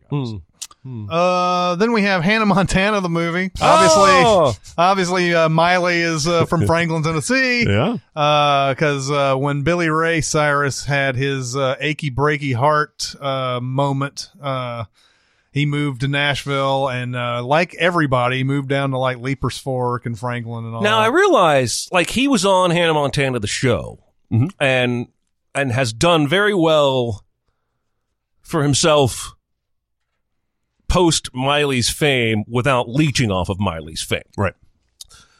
But man, he did a lot with a little, didn't he? Because that was like, I know he had at least one more song that charted. But Yeah, that's all anyone remembers that him song for. called "Some Gave All," I think is what it was called, or something think so. like that. Oh, was that the Pro Troop thing? I think I can't remember, but that was the only song I can recall. But I mean, they had lots of kids, and then he stretched that shit far, man. Do they have lots of kids? They have like 4 or 5 kids. Yeah. Wow. There They was- have there's- Miley, Noah, Trace. Miley has another sister. Why are you laughing? Yeah, there's My wife Are they watches. all famous, or is this you just know this just because you're a Miley fan? I like Miley, but Miley's I know a Noah's famous famous. recording artist. Yep. Noah's a famous recording artist. I know about Trace, her brother, just because of news. Mm. And then her sister and her mom have like a HGTV show where Oh, they really? like it's like Cyrus and sister, or Cyrus and mom, or Really? flipping Cyrus or something. he has 6 total children. Wow. Yeah. So Interesting. and I'm just saying for one hit, you would have think he would have Mike Tyson himself and like bottomed out to where Miley would never even have a chance to get famous. But he didn't, man. He made that shit last. Yeah. I'm impressed, is what I'm saying. Have you seen this Montana- movie? Yes, I've seen this movie. Hannah Montana is a unbelievable phenomenon. If you want to talk about mid-zeros as fuck, Hannah Montana is the mid-zeros as fuck. Yes, indeed. I can't remember. This movie I don't think took off. It's the best of both worlds that had Hannah Montana and Miley Cyrus in it. That was a 3D event that I think may have made like 34 million in its opening weekend Oh, or Jesus. something. Maybe. It was like some insane But phenomenon. that came before this, right? That came before this. Okay. And then this one came out, and it was sort of the end of Hannah Montana. Yeah. I don't think that one made nearly as much of a mark, even though Hannah Montana at the time was Miley's calling card. Like, Yeah. she didn't have her own name really yet. Right. It was Hannah Montana was her thing. She shook that pretty quick, but I believe it was that best of both worlds that did some crazy amount of business. Yeah, this one only was 80 million in the U.S. Yeah. This is also I often talk about my buddy Josh Childs. He's in this movie. Yeah. And in fact, Oh, yeah. Wow. I haven't seen the movie, but I've seen his scene. He's he's the shoe store manager. Ah, okay. And he's like, Nice. there's like a big fight that happens, and he's like keeps on trying to like say something, Yeah, interject and that's something. it's actually the quote unquote inciting incident because it's sort of like Hannah Montana's or Miley's breaking point as being like a rich, acting out, and they have to send her off back to the homeland Right. to remember her roots and whatnot back in Franklin, Tennessee. I take it back. So the Hannah Montana the movie actually did better on opening weekend than that, and made more money overall. Interesting. So, but the best of both worlds, I just remember like selling out and like being like a huge thing, but it was mainly for that opening weekend. But yeah, this definitely was towards the end of the run of the TV show, too. Mm-hmm, yeah. Hustle and Flow, we briefly mentioned that. This is Craig Brewer's, I believe, is it his debut? I don't know if it's his What was it, debut. 2003? This was 2005. 2005. Yeah, this was the night that I saw 4 movies in one night. This Yikes. had to be in the top tier of the 2005 movies, right? It was, yeah. Terrence Howard had been around for a really long time, but this was sort of a star-making performance for him. What's his deal? He's got a reputation. He does. Yeah, it was funny. We watched the first Iron Man, and I was reminded how much I like Terrence Howard's roadie more than I like Don Cheadle's roadie. And my son actually asked me, he was like, who is that? And I was like, that's Rhodey. And he was like, no, it's not. Yeah. Because he had seen all the other movies before this. Well, it's this. In this case with Iron Man, what I remember was that he wanted a raise, and to the point where they weren't willing to give it to him because I think he knew where the character was going to go. Mm-hmm. Well, yeah, there's And- even that moment where he looks at the suit and he's like, next time, baby. Yeah, which and we so, send. I think they were like, I think they took their ball and went home Yeah. and hired Don Cheadle. Yeah. But he definitely has that reputation. Miles Teller would be jealous of. No, this guy would be jealous of Miles Teller's reputation. Yeah. But neither one of them have a great rep. Yeah. This is a guy who's is he a convict? Is he or The is character? Yeah, He's a pimp. He's a He's an pimp. actual he's pimp. a pimp. Yeah. Okay, so He's a drug dealer and a pimp. But he wants to sort of start a music career or recording career, and he's got Taraji P. Henson with him, And the best scene for me of this movie is when he's doing his recording, and his neighbor, who they don't like each other, is making a bunch of noise, and he comes over and he knocks on the door, and he's like, man, I know that we don't see eye to eye on a lot of things, and we don't really like each other and everything, and I can't really make you, I can only really just request that if you could just turn that down just for an hour or so and everything. I love that scene. So good. And then it won the Oscar for Hard Out Here for a Pimp. Mm-hmm. Yeah. 3-6 Mafia. 3-6 Mafia, which was a crazy moment in the Oscar. Thank God. Yeah. We need more of that shit. Definitely need more of that. But it was funny because this stuffy ass Oscar telecast suddenly had 3-6 Mafia. The guys that did Slob on My Knob. Yes. Tell you what this movie does. It's hilarious the way they use DJ Qualls, because he is DJ Qualls, but he turns into like this accepted member of the group as like the producer and everything. Anthony Anderson is really good in this. Taryn Manning in this? Am I thinking of a different movie? Yes. No, you're right.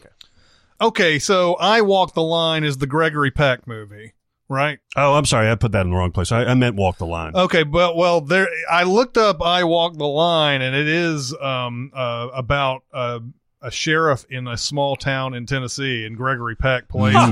What are the odds? Yeah, I know. It's crazy. There you go. I've never seen it, but anyway, we'll talk about Walk the Line. Joaquin Phoenix, Reese Witherspoon, and this is one of the better biopics, I'd say. And I think it's almost solely because of those two, Joaquin Phoenix and Reese Witherspoon. They play them pitch perfect, no pun intended. Right. Joaquin Phoenix, I got a problem with that guy. For some reason, I feel like maybe it's just the I'm not really here or whatever. No, not that one.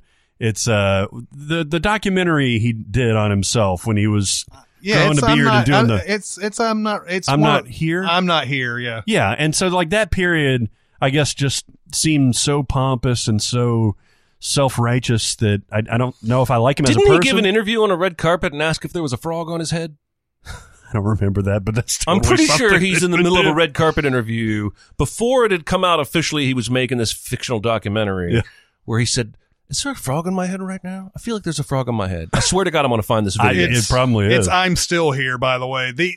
There were a lot of these, by the way, that came out. I'm Still Here, and the Bob Dylan one was called I'm Not There. I'm Not There. And then there was a Zach Braff one that's I'm neither here nor there.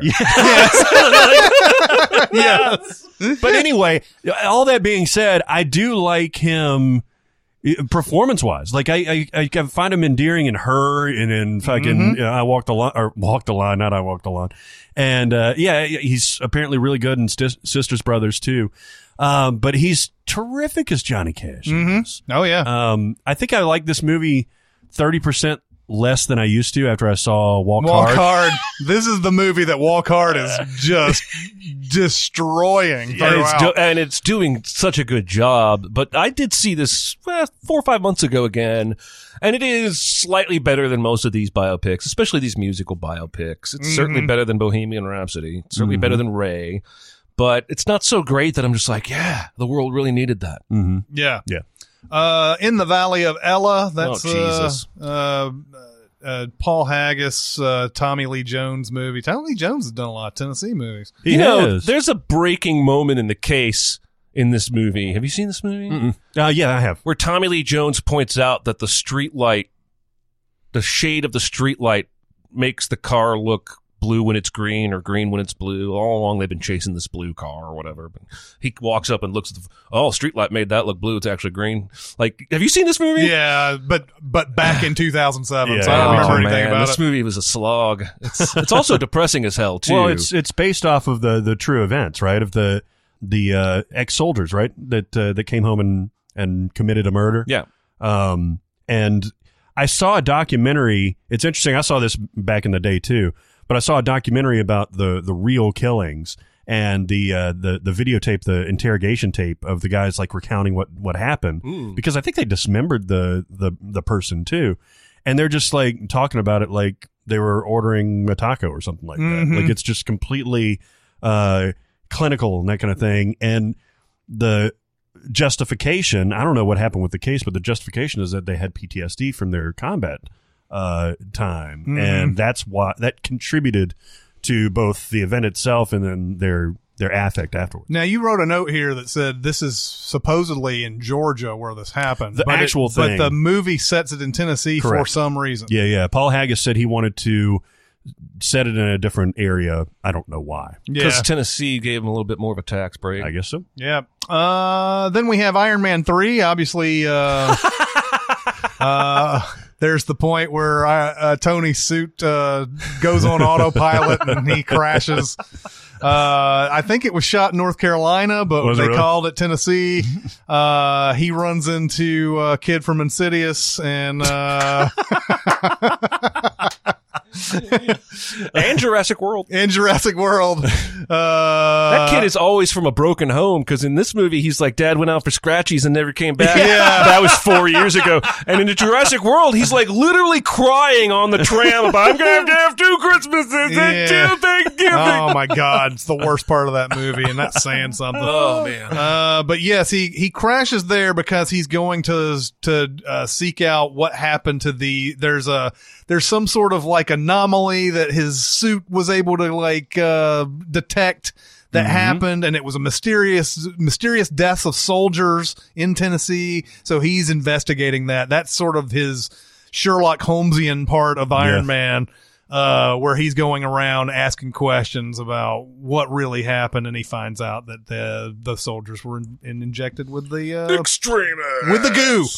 Or the goo. I like this section of the movie, though. I think this is probably the strongest section of the movie. It for me. is, strangely enough. After watching the movie again recently, I was like, wow, I remember like not really liking this because I think it was just the movie. It's out of place. The movie itself. Yeah. But like that part is the best part of that movie. It's the only one that has him out of the suit completely, right? Yeah. And and it's it is I wish the whole movie could have kind of been that, actually. No, I do too. This movie is just all over the fucking place. It doesn't know what it wants to be. It wants to be this section where he's investigating and he's figuring out what's happening.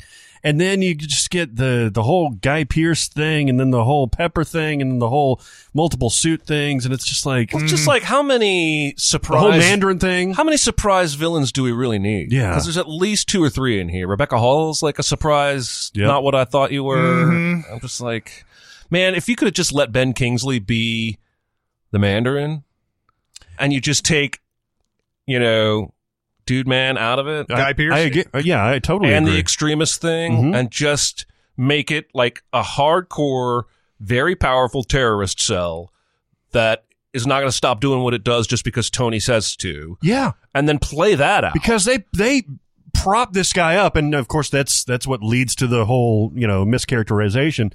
But like they make him look like a very formidable villain. Yeah. And if they had paid off on it, I think it would have been awesome. I'm actually okay with the idea of hiding behind this other bigger baddie. Yeah. And being a secret villain.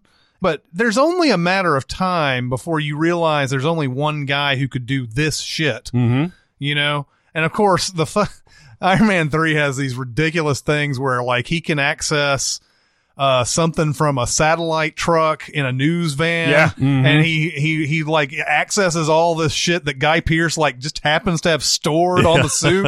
All these videos of all of his evil shit. He might as well have like listed a folder on there that said porn. While we're here flirting with the MCU, you guys see that new Spider-Man Far From Home trailer? I have. I watched it twice, actually. So I spent about 15 minutes talking with Frank from Twitter about it, and we've already planned out the whole third movie. Because we've decided that in this movie, it's very likely that most of that group is going to find out he's Spider-Man. Because what are the odds you go on another field trip, this time to Europe, and Spider-Man is there to save the day again? By the way, I think Zendaya already knows. I think she does too. Yeah. And I'm throwing out, I think they're going to give him his own Buffy the Vampire Slayer like Scooby Gang. Ah. to help him. Ned's already in. He looks to be dating the blonde girl. She's going to be in. And then we started playing with what if in the next movie something knocks Peter out of commission and Flash Thompson has to get in the suit. Or Ned has to get in the suit.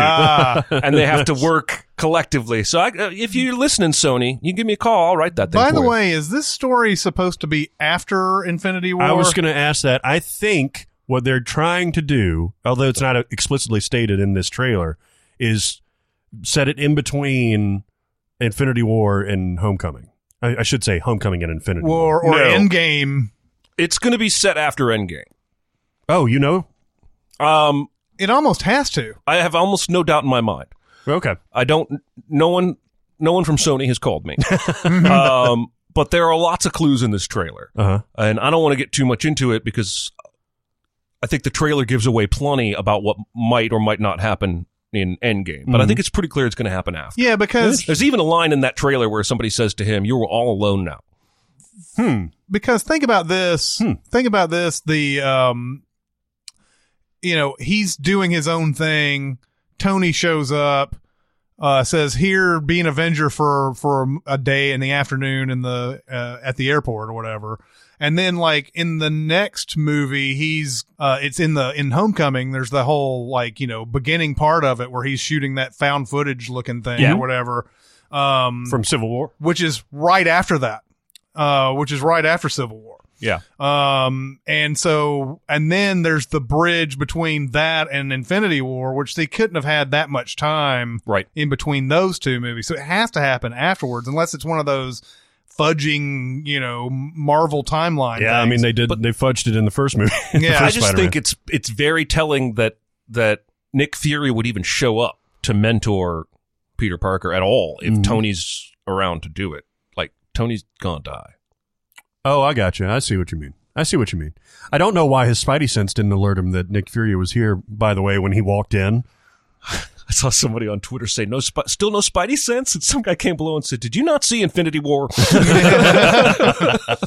I'm excited about it. I thought the trailer looked great. I thought the music looked amazing. Sounded amazing because Yeah, it's the that music classic does. Spider-Man theme. Sure does have a little bit of a whiff of Spider-Man 3, though, with the elementals or whatever I think it that's is. actually going to be Sandman. Well, I think it's 3 different villains, though. It is, but I think that one of them is Sandman in this movie. And then one's Waterman or whatever, and then one's Windman. I actually think I know a great deal about what's going on here with Jake Gyllenhaal's character and the elemental things. Is Mysterio a villain? Or is it one of those... Yeah, he's a pest. Huh. He uses magic and illusions to make himself look like he's got superpowers.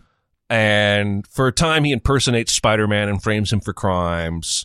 I'm pretty sure he's doing Syndrome from Incredibles here. Interesting. I'm pretty sure he created the elemental things so that he could destroy them and be a superhero. But by the end of the movie, he's going to be the villain. Interesting. I just spoiled the whole fucking movie if I'm right, but He says, you don't want none of this shit. I saw your tweet. That's pretty funny. With that said, let's talk about Kissing Cousins. Yeah, sorry. Oh, that's a real movie, huh? It is. I grew up watching this movie. Oh, then this it is an can't Elvis be movie. what I think it is. Fucking Oh. Tennessee. Yeah. He's a Navy air pilot or something like that. Okay. Air pilot? Air pilot. Right. As opposed to a water pilot. He pilots in the air. Land pilot. A water driver. Yes. And he comes. This is Elvis playing 2 roles. He's playing himself basically, and he's playing his podunk hillbilly cousin, who's blonde. And they get introduced to female cousins that are beautiful, and proceed to do cousin fucking. Yeah. Cousin fucking. All right. Yeah, it's not very good. So they just went with that. Mm-hmm. Okay. Yeah, I don't know how distant of a cousin they are, but they're kissing. Yeah. Well, It's in the title. It is. This is it's like there's like the family has a lot of like marriage eligible beautiful women Yeah. in the family and in the town, and they all go crazy for these GIs that are in town. Hey, that movie sounds great, but Kissing Cousins has Kissing Cousins in Yeah, it. exactly. Don't cry for me. I'm already dead. Fiend. Nashville. Ooh. Best Picture nominee, 1975. And this is a great movie. It's good. It's polarizing for a lot of people, though. This is my favorite Robert Altman movie. Mm-hmm. What would you say The Player? Or would The you say Player's Nashville? mine. Yeah. I only saw this once, Mhm. so I got to go with The Player and MASH. I got you. Yeah, MASH would before be I up go there with too. this. MASH would be up there too. I did not like Nashville when I first watched it. I think I've mentioned that before. Mainly because when you are tied to that place, you start thinking, well, they're just making fun of us. Yeah, you get a little defensive. It's easy to. Yeah, and I believe that's why in Nashville, the movie Nashville is still today not really considered like a great movie because people felt slighted by it. And when you go back and you start, saying that's not that important anymore, and you just watch the movie for what he's trying to do, you know that it's America and not just Nashville. Yeah, and I don't think anybody comes off as a caricature. I mean, No, maybe Henry Gibson. Henry Gibson kind of does, but we know people there like that. are people like that. Yes, I know people that wear nudie suits and shit like that. Yes. and are inextricably tied to the government and stuff like that. But meanwhile, there are you run into intellectuals in this movie. Yeah. You run into people who are trying to make it. You have people who are just average, everyday people. It's not a lot of country bumpkin stuff. The writer of this, I can't remember her name. The reason why there's a big traffic jam at the beginning was because she actually, when she came here to Nashville, that was the first thing she ran into. Oh yeah, it's Joan Tewksbury. Joan Tewksbury, Yeah. she ran into a big traffic jam, and so she put that right in the movie. Mm-hmm. But just like all the Altman movies, if you've ever seen any like Altman movie, it goes around, it roves around, it doesn't focus on one thing for very long. It just kind of here's somebody's life. Now let's go on to somebody else's life, and now to somebody else's. And there's very, very loose connections between all of them. And it all ends at the Parthenon and Centennial Park and everything, and a political assassination. Yeah, this movie's great. I want to watch it again, even though it's fucking long. It's 3 hours. Yeah, it's just so good. Yeah, when I first watched this movie, the scene where the would-be singer goes and she strips down naked in front of everybody, I was like, oh, well, why did she do that or whatever? And now there's just a little bit extra connotation to it now that I'm older and everything. There's nothing but men in that one place. There's not one woman at all. Yep. And she thinks they're there to hear her sing, and she's an awful singer. She just, nobody's able to tell her. Right. And she goes in there, and then all these guys are all like, just take it off and everything. And of course, there's this element well, maybe if I take it off, they'll like me and they'll sign me up. That's just a sad part of that movie. And when you first watch it, especially my age, I was like, oh, nice, nudity, No, whatever. it's devastating. Yeah, but then you realize it's one of the most devastating parts of that movie. Because there's no hope for that character. No. She is not. I don't think she ever stops. No. I think she's still Goes- trying to achieve her dream, and Well, she's yeah, just she does. She never gets gonna do it. a somewhat redemptive part by the end because she gets to sing after the assassination happens. Oh, or that's whatever. right. Yeah. So she has one little bit of a redemptive arc at the end of it and everything. This movie's got so many people in it. It does. Lily Tomlin, Keith Carradine. Lily Tomlin is great in this movie. Yeah, Ned Beatty's in it. Henry Gibson. You have, I think, Elliot Gould for a little. Shelley Duvall. Jeff Goldblum. Sudden Jeff Goldblum, who's riding around on one of those lowrider Yeah, things, and it's just it's not a movie you get into for plot. It's really just like a slice of life of all these people and everything, and depends on whether or not you're in that mood to watch that movie. It's good. I did not realize Norbit was set in Tennessee. Oh, Jesus. Yeah, man. I don't think there's anything Tennessee about it. It's just where it's set. Yeah. I can't remember anything about this movie. Norbit is the geeky dude who marries Eddie Murphy in drag, Yeah. the big lady. Yeah. And she bosses him around and basically, tells him what to do.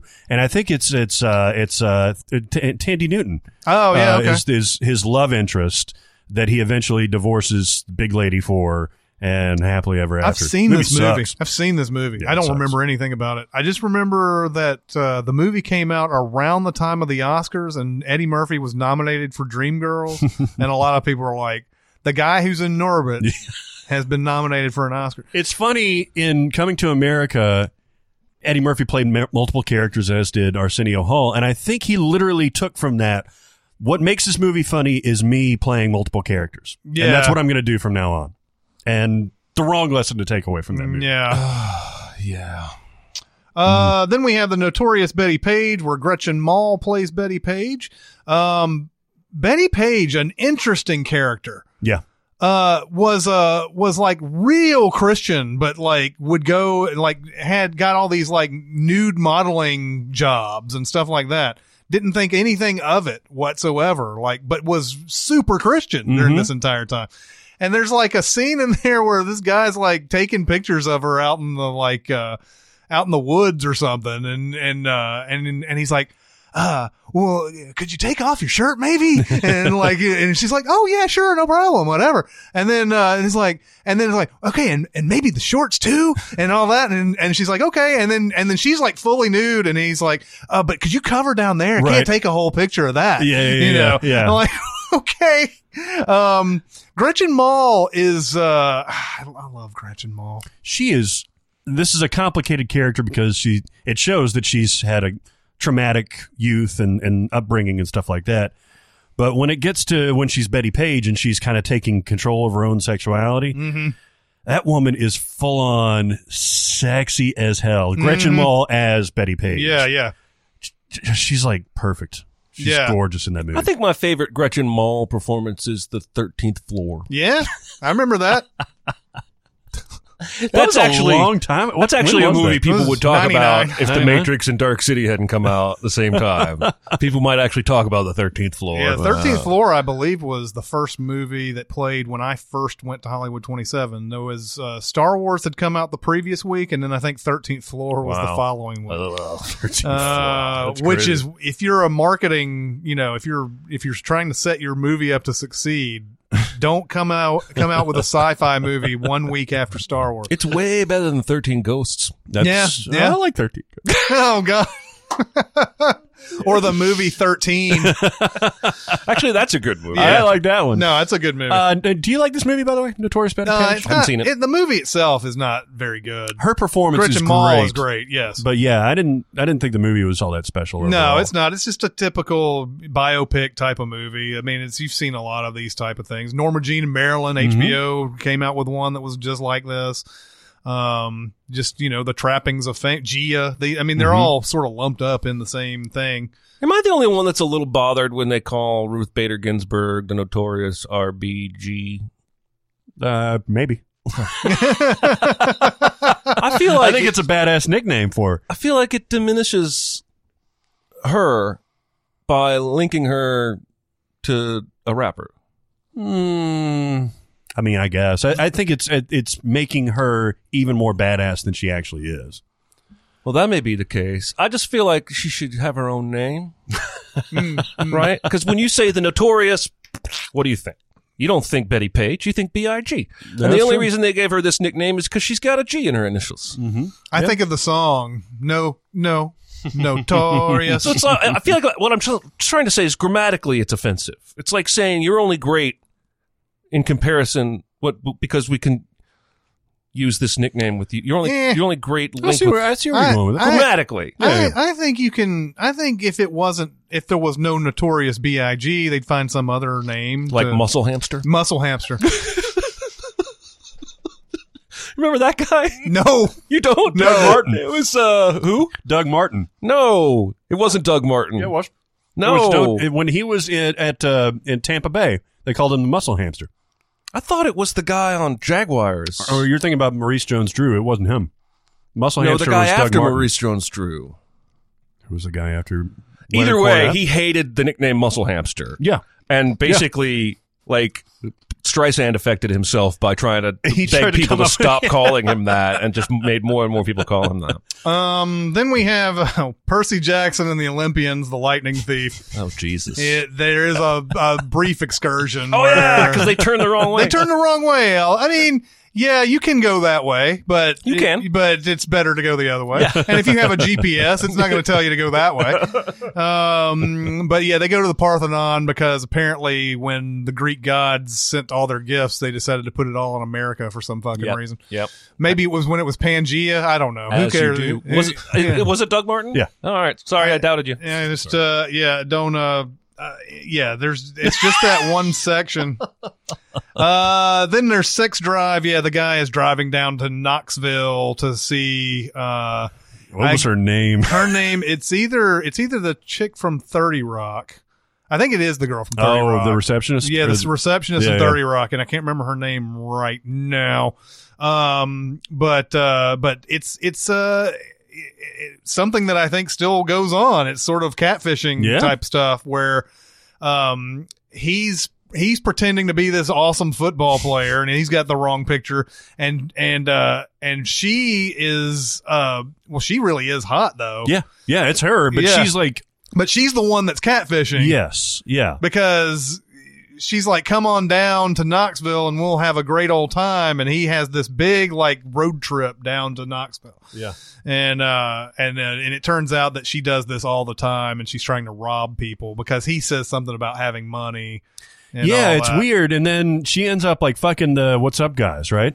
Don't they like? I don't know if they. You mean the two guys? Yeah, who the are two guys Like, that- hey, what's what's up? up? What's Yeah, up? What's up? Yeah, What's yeah. up? I don't know if she does. I think she does because they never get any. As like confident as they are, Mm-hmm. like they never get any women. They like are shocked when she offers herself to them. Oh, okay. I don't remember that. Katrina Bowden is her name, by the way. This movie's awesome. It's got some funny moments in it for sure. Oh, I love it, man. I'll watch it It's got a anytime. great trailer too. It's got the MGMT song. What is it? What song? Time to pretend. Time to Pretend. Every fucking trailer has that song. Does it? This song. This one. It was particularly memorable for some reason. It was I just don't even remember the trailer for this. trailer. I really wanted to see it, and our theater didn't get it, so I didn't watch it until it was on video. But yeah, fun The movie. movie is hilarious, man. Yeah. Amanda Crew, Seth Yeah. Green. The main guy is forgettable, but Clark Duke is so great in this. He's a Lothario. Oh, yeah, Clark Duke is Clark fucking Duke looks funny, like man. Clark Duke. Yeah. But like at the party, like He that acts he's like throwing. he acts like he's the like He's walking around in like a cravat and shit. yeah, he's acting like he's Mystery from the Yeah. the pickup artist And type stuff. every girl loves him. He's like, hey, come over here, baby. Can you make out with him, please? Yeah, and he like She starts to talk. He's like, I didn't ask you to talk. I asked you to make out. and he ends up with like this girl, this Amish girl who's gorgeous. Oh my Rope god. Springer! Oh my god. But yeah, you have Amanda Crew in here who plays that weird hot friend of the loser guy who Yep. wants to be with the loser guy. Okay. But no, she likes him or he likes her. She likes him, She but likes him. But I think he may have liked her, but has given up or something. Right. Yeah. And then like he's going down there, and then she starts feeling jealous because he's going to go down and try to hook up with somebody else and everything. But Amanda Crew, you mostly know her from Silicon Valley these days. She's great. Yeah. Then we have The Thing Called Love, which is the Samantha Mathis movie where she tries to make it in country music. I've Peter seen this movie. Bogdanovich directed this. Wow. Wow. Okay. And, I saw this movie recently. Yeah, it came like it? on actually about a month or so ago. I saw it. I remember I watched it like when it came out. And then it was a movie that I liked enough. I watched it a few different times. I had the soundtrack for a while. Mm-hmm. Because I don't really like country music, but this movie makes country music, at least the country music within this movie, singable. Yeah, it's Bluebird Cafe style country, which is It a little is more to the point palatable. where when I told you we came down in spring break to Nashville in '96 and '97, that second year we went to the Bluebird and signed up, and really? at that point they were sort of like it was first come first serve, but some kind of a drawing, Oh yeah. and we were told to take our slip home with us and come back next Wednesday. And we might still get called, but we obviously had to go back to Illinois, and we didn't get called. But that we went there because of this movie, because this movie shows the Bluebird as the place where you can get discovered. Of course, Taylor Swift was famously, quote unquote, discovered there. Even though I think there is a sort of manufactured element to it today, it is still considered one of the best places for songwriters to get their songs heard. And hard to believe, but it's in the Green Hills area. It's nowhere near Music Row. In a It's nowhere strip near- mall. In a strip mall. Nowhere near Opryland. Nowhere near all those places. No, but there's a lot of people in this. Dermot Mulrooney's in this. Young Sandra Bullock's in this. You probably forgot that. River Phoenix, of course. This is an older River Phoenix. This is River Phoenix's last movie, maybe. It's one of them, if not the last. One of the things about this movie was that River Phoenix was showing up loaded a lot, apparently, on the set. And Bogdanovich had a certain deft touch with him where he was able to still get a performance out of him. Because that's the character. The character is sort of like, he's better than everyone else. He's obviously going to make it. He uses people, and he's into drugs and alcohol. And so I think he was able to just maybe, he showed up loaded today, let's shoot the scene where they fight. So basically, Samantha Mathis comes to town. She's fucking adorable. Yes, She is so adorable. And she's obviously, she's naive. She's, she's got high hopes, but she's actually got talent. And she ends up falling in with River Phoenix and Dermot Mulrooney, and she marries River Phoenix. Yep. Way fast, like a Chris Pratt fast. Yeah. And it's a rocky marriage. Dermot Mulrooney actually loves her and cares about her. There's a great little bit where he breaks into Trisha Yearwood's house. Yeah. Or car to put his song in her tape. And she ends up listening to she comes down to the police station in her fucking bathrobe. Yeah. You wrote this, huh? Yeah. And decides not to press charges. Awesome. You're immediately signed, and you didn't do anything to my car after all. I really, really like it. I think, again, much like That Thing You Do, it taps into that part of me that around, 18 wanted to be in a band, wanted to be a singer, wanted to make it big. All the actors are great. And I think the woman that plays the lady who runs the Bluebird is the real lady that runs the Bluebird. Oh, really? I think she's not played by an actress. Wow. I think. Yeah, I can't remember her name, actually. She is some sort of legend around here. Yeah, I think she's some kind of something. Anyway, I really like it. I think the songs are really great. Almost all original songs for this film. KT Oslin. Okay, yeah. Just River Phoenix, there's a reason why he was touted as the next James Dean. He's magnetic. He's brooding. He's mysterious in a dark way. I loved River Phoenix, man. He's so good that even in this more casual, lighthearted pursuit of country music movie, what's funny is I was watching this movie and it made me do some Googling because there's a scene, we might have talked about this, but there's a scene where they yell from the rooftop of a hospital and there's no Batman building. Oh, yeah. Because the Batman building wasn't done being built when they filmed this movie. Yeah. Anyway, I like it. It's probably one of my favorites on this whole list of Tennessee movies. Interesting. Yeah. I need to rewatch it. That movie made nothing, too, when it came out. It made $1 million. Wow. Crazy. It may be the lowest of any wide, well, this was like 490 screens, but it was one of the lowest of any wide release. I think their strategy was to try to come out with it in states like Tennessee where country music was popular. It didn't work. No, and you're really kind of banking on River Phoenix to draw, and he was never a mainstream star. Yeah. Right. He was considered a great acting talent, but he wasn't a blockbuster star. The general audiences weren't going to be like, oh, River Phoenix is in that? I'll come watch it. Yeah. Sandra Bullock wasn't a star yet. Samantha Mathis wasn't a star yet. So it really didn't have a chance, but it's way better than that. Yeah. Yeah. Then we have Trash Humpers, which is Harmony Korine.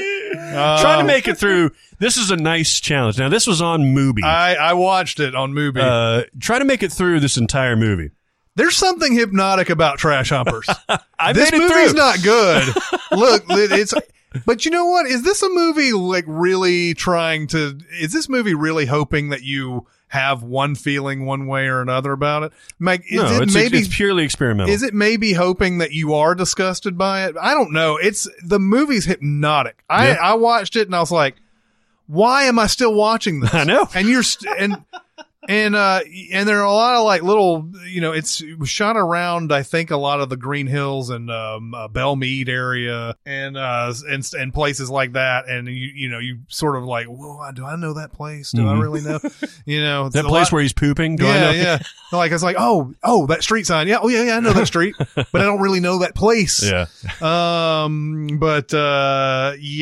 Yeah. Then we have What's Love Got to Do with It? Yep. That's Angela Bassett and Lawrence Fishburne, Tina Turner biopic. She's great. I don't remember if I really actually liked the movie. It's another one of those, right? The movie isn't great, but the performances are stellar. Tina Turner's from Nutbush, Tennessee. Nutbush. Yes. Yeah. Nutbush. Where is Nutbush? I don't know. It's just Haywood County, wherever just Haywood south County of. Mm-hmm. That's right.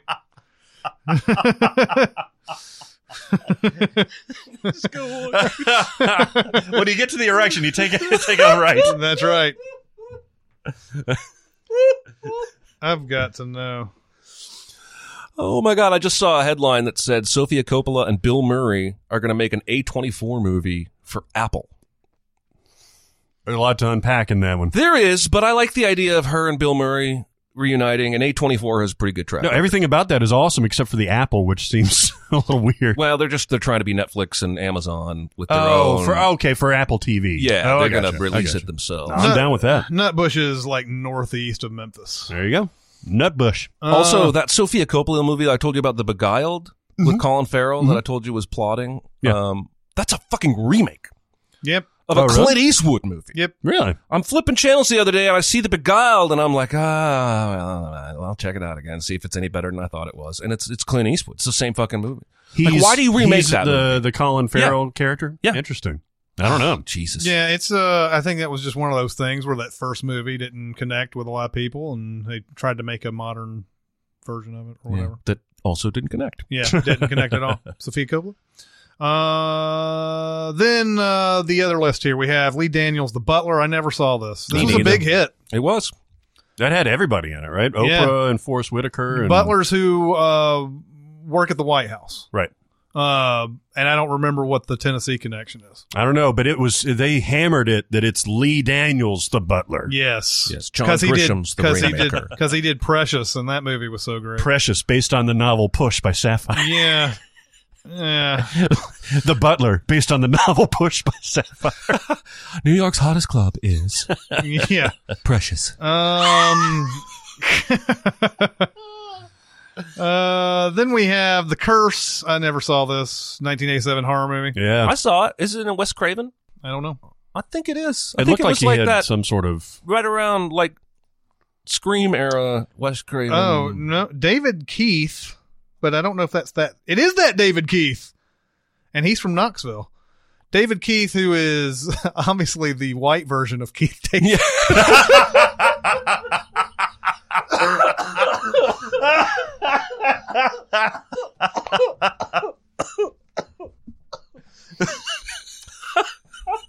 How'd you get the beans above the fray? He's been in a million things. You've seen David Keith before, but he directed that movie. Wow. All right. Then we have A Face in the Crowd. That's that Andy Griffith movie where he's this is a great movie. Everything about this it looks awesome. This is a great movie. Andy Griffith. This is sort of one of those where like, are you familiar with Being There? Are you familiar with? Yes, with Peter Sellers? Yeah, Peter Sellers, Yeah. a good book too. Yeah. Being There, Peter Sellers is a guy who knows very little other than just flowers. Right. And, but he speaks in this way that people think is symbolic and is deep. Mm-hmm. So he suddenly, somehow, throughout the course of this movie, becomes a major candidate for a political party. Right. In this, Andy Griffith is sort of the simple kind of guy or whatever. And he doesn't really want to be a political candidate or whatever, but he plays these little, I haven't seen it in forever. I don't know the exact crux of how he got into this thing, but he plays these songs on TV and everything. And people are like, he'd be a great candidate. And suddenly he starts spouting out all this stuff and everything and becomes a major candidate and whatever. And it's really good. I haven't seen it since I haven't seen it in about 10 years. I really But- want to see this. This is 1957, so I think this is before the Andy Griffith Show, isn't it? Yes, it is. It is, and it's a real young Andy Griffith. Like, And it's Walter Matthau's in this too, and Elia Kazan directed it. So like, this is something that's on my list now. yeah. An Arkansas drifter becomes an overnight media sensation as he becomes drunk with fame and power. Will he ever be exposed as the fraud he has become? It's sort of one of those things where people start believing in him, and then he starts believing in his own bullshit. He's just a normal, regular dude who's just out playing music and stuff, and then suddenly he becomes this major thing. You see a few movies that do this with average, everyday people becoming huge political candidates, whatever. This is a fan-fucking-tastic movie. Huge recommend from this. You gotta watch it. You will see Andy Griffith in a different light because most of you have seen Andy Griffith's show, have seen Matlock. Mm-hmm. Maybe you've even seen him in Spy Hard. But, Or Waitress. Yeah, or Waitress. But this is a different performance for him. From the Rough, I've never seen this. Golf movie. Have you seen this? Nope. Just going by the title. I've never heard of it. Yeah. It's about a female golf teacher at TSU, at Tennessee State University. Which is also pretty close to here. Yeah, and she's coaching the male team. She's the only female coach for a male team. Yeah. So, okay. It's like Ladybugs? Yeah. It's like David Keith. It's the David Keith to Ladybirds. Keith David. Then we have Kill Switch, which is a Steven Seagal movie from That's right, 2008. Mm-hmm. He's long past his prime at this point. Why are Yes. people still giving him money? Mystery Train, Jim Jarmusch movie, 1989. Movie set in Memphis. I haven't seen this, and strangely, Barrett hasn't. No, I thought I had seen all of the Jim Jarmusch movies, and this is literally probably the only one that I haven't seen. The Night the Lights Went Out in Georgia. Yep. Dennis Quaid, Mark Hamill movie. I haven't Yeah. seen this either. They're coming up to Nashville to make it. It's basically the thing called Love. wow. But yeah, Mark Hamill, Dennis Quaid, and Christy McNichol. Oh, okay. Oh. And then we have Our Very Own. Came out in 2005. I don't know about it. Don't know what it is. I mean, it came out in 2005, so I should have seen it, but it's probably one of those that it's not a big release. No, it wasn't a big release. But it has Allison Janney, Keith Carradine, Cheryl Hines. That's the white version of Carradine Keith. Oh yeah, that's right. That's right. That is that. Yeah, that's profound. I could do this all day. Then we have The River, another movie with Sissy Spacek and Mel Gibson in this. The River. I've never seen this either. Tennessee Waltz, Julian Sands Yeah, Oh, wow. from Jennifer's Body. that's right. Oh, wow. From Warlock. Not Jennifer's Body, but the what is that movie called? It's the one where it was going to be Kim Basinger in the box, and it ended up being Sherilyn Fenn. And Oh, the Body Part. No, But it might be Body Parts. is maybe Body Parts. I don't Yeah, I know. think it's Body Parts. I Could remember that movie. be. That's the only thing I remember Julian Sands from. He was in that Warlock series, I think. Yeah, Warlock is the big thing that he's from, and I've actually seen him in some other movies, but he doesn't look like his Warlock character, Right, so right. I always forget that it's him.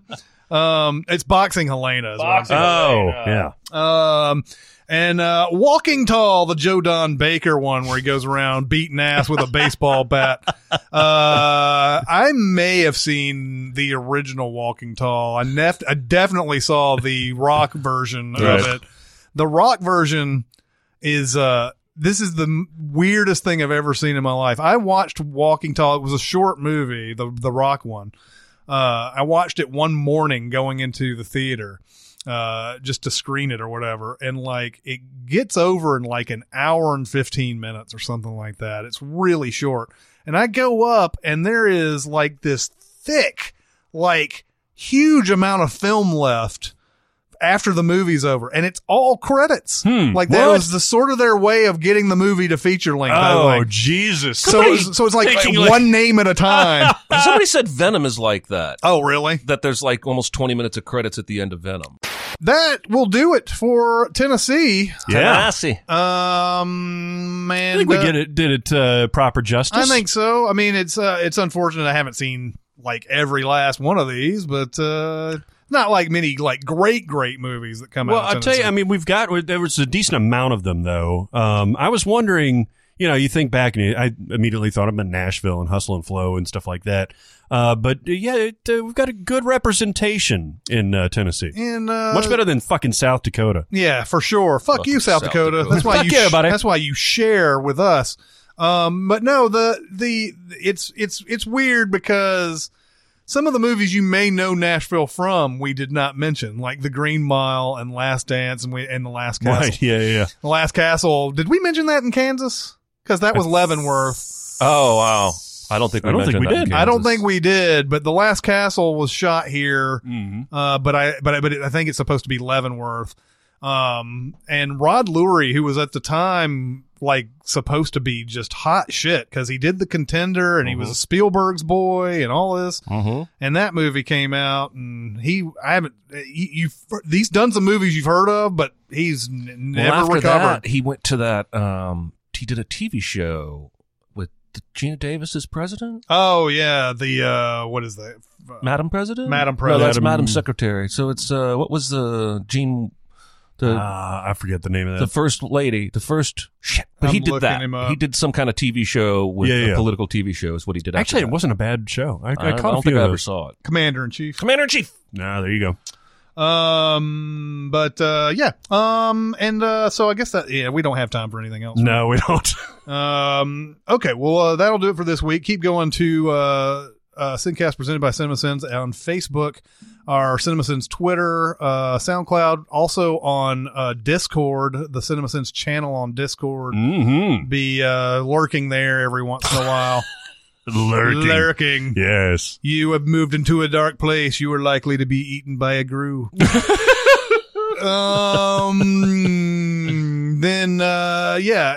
a lot of places to come reach us and talk about this very episode. But that'll do it for this week. It's Chris Agneson, Jeremy Scott, and Barrett Scher. We'll see you next time. Thanks for listening. Comment on our episodes on our SoundCloud page. Check us out on YouTube, Twitter, Facebook, and Reddit. And be sure to visit cinemasins.com.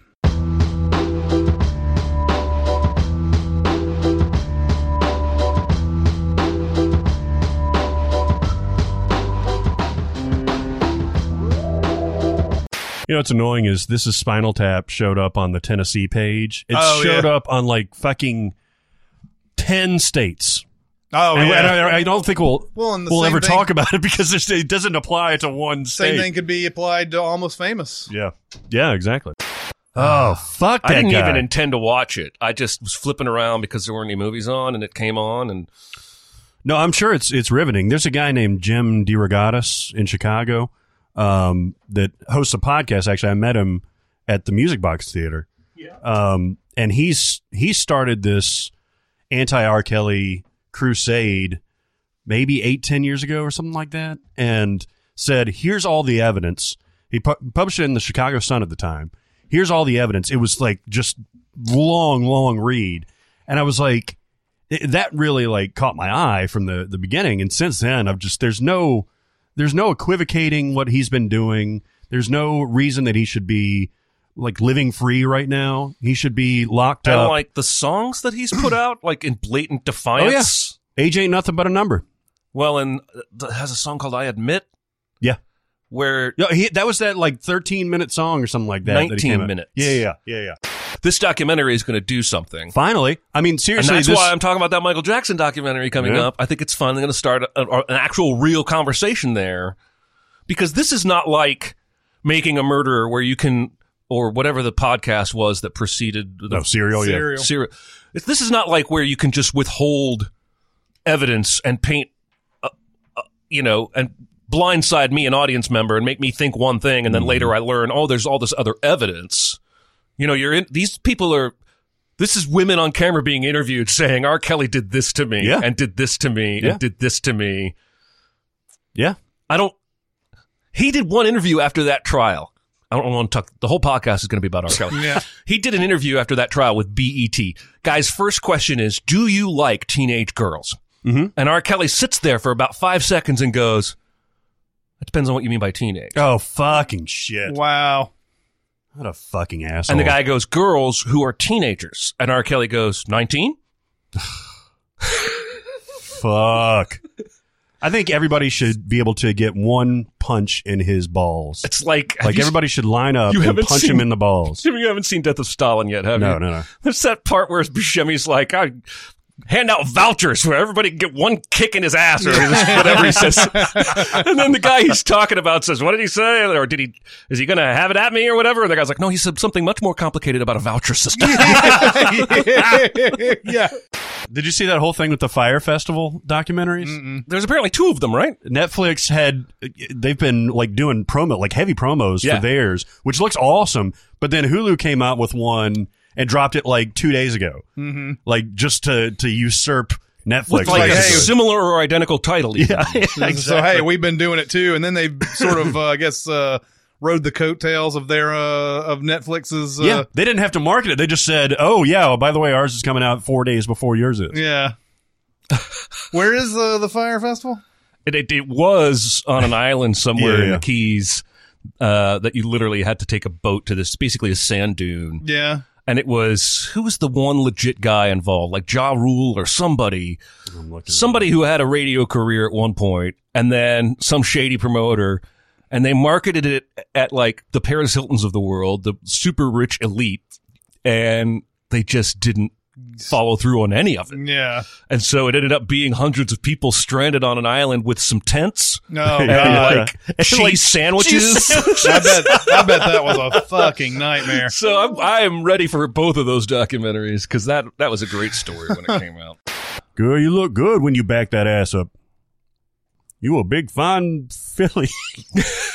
I gotta tell you, I have been walking around my house the last several days going, she's a fine filly. And I've kind of turned Chris into like Hannibal Lecter as I do it. She's a fine filly, Clarice.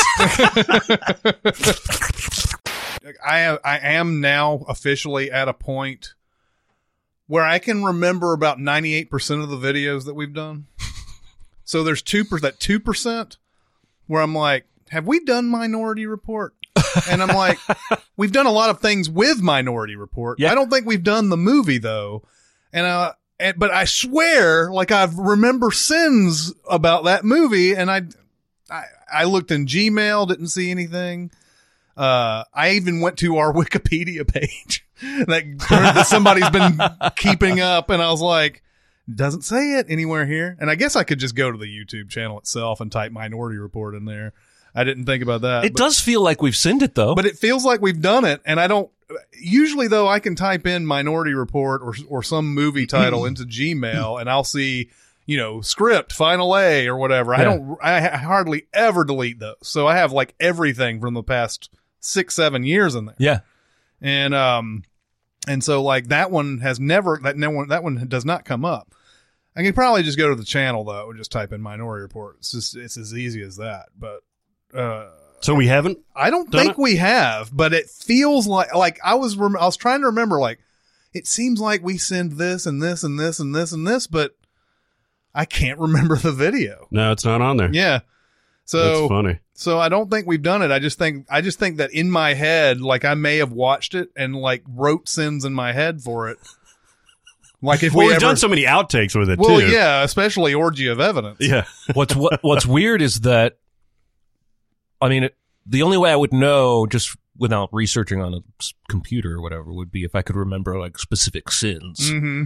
But there's a lot of movies that are in that gray area Yeah. where I'm like, it feels like we've Literally in done that. the gray area. There are a lot of times that he's not He's just helpful. like, I don't know. He's like, I don't know. Yeah, there's a point where he says he thinks he knows what it is, and she goes, "What do you mean?" He goes, "I don't know." Yeah, exactly. Yeah, that's.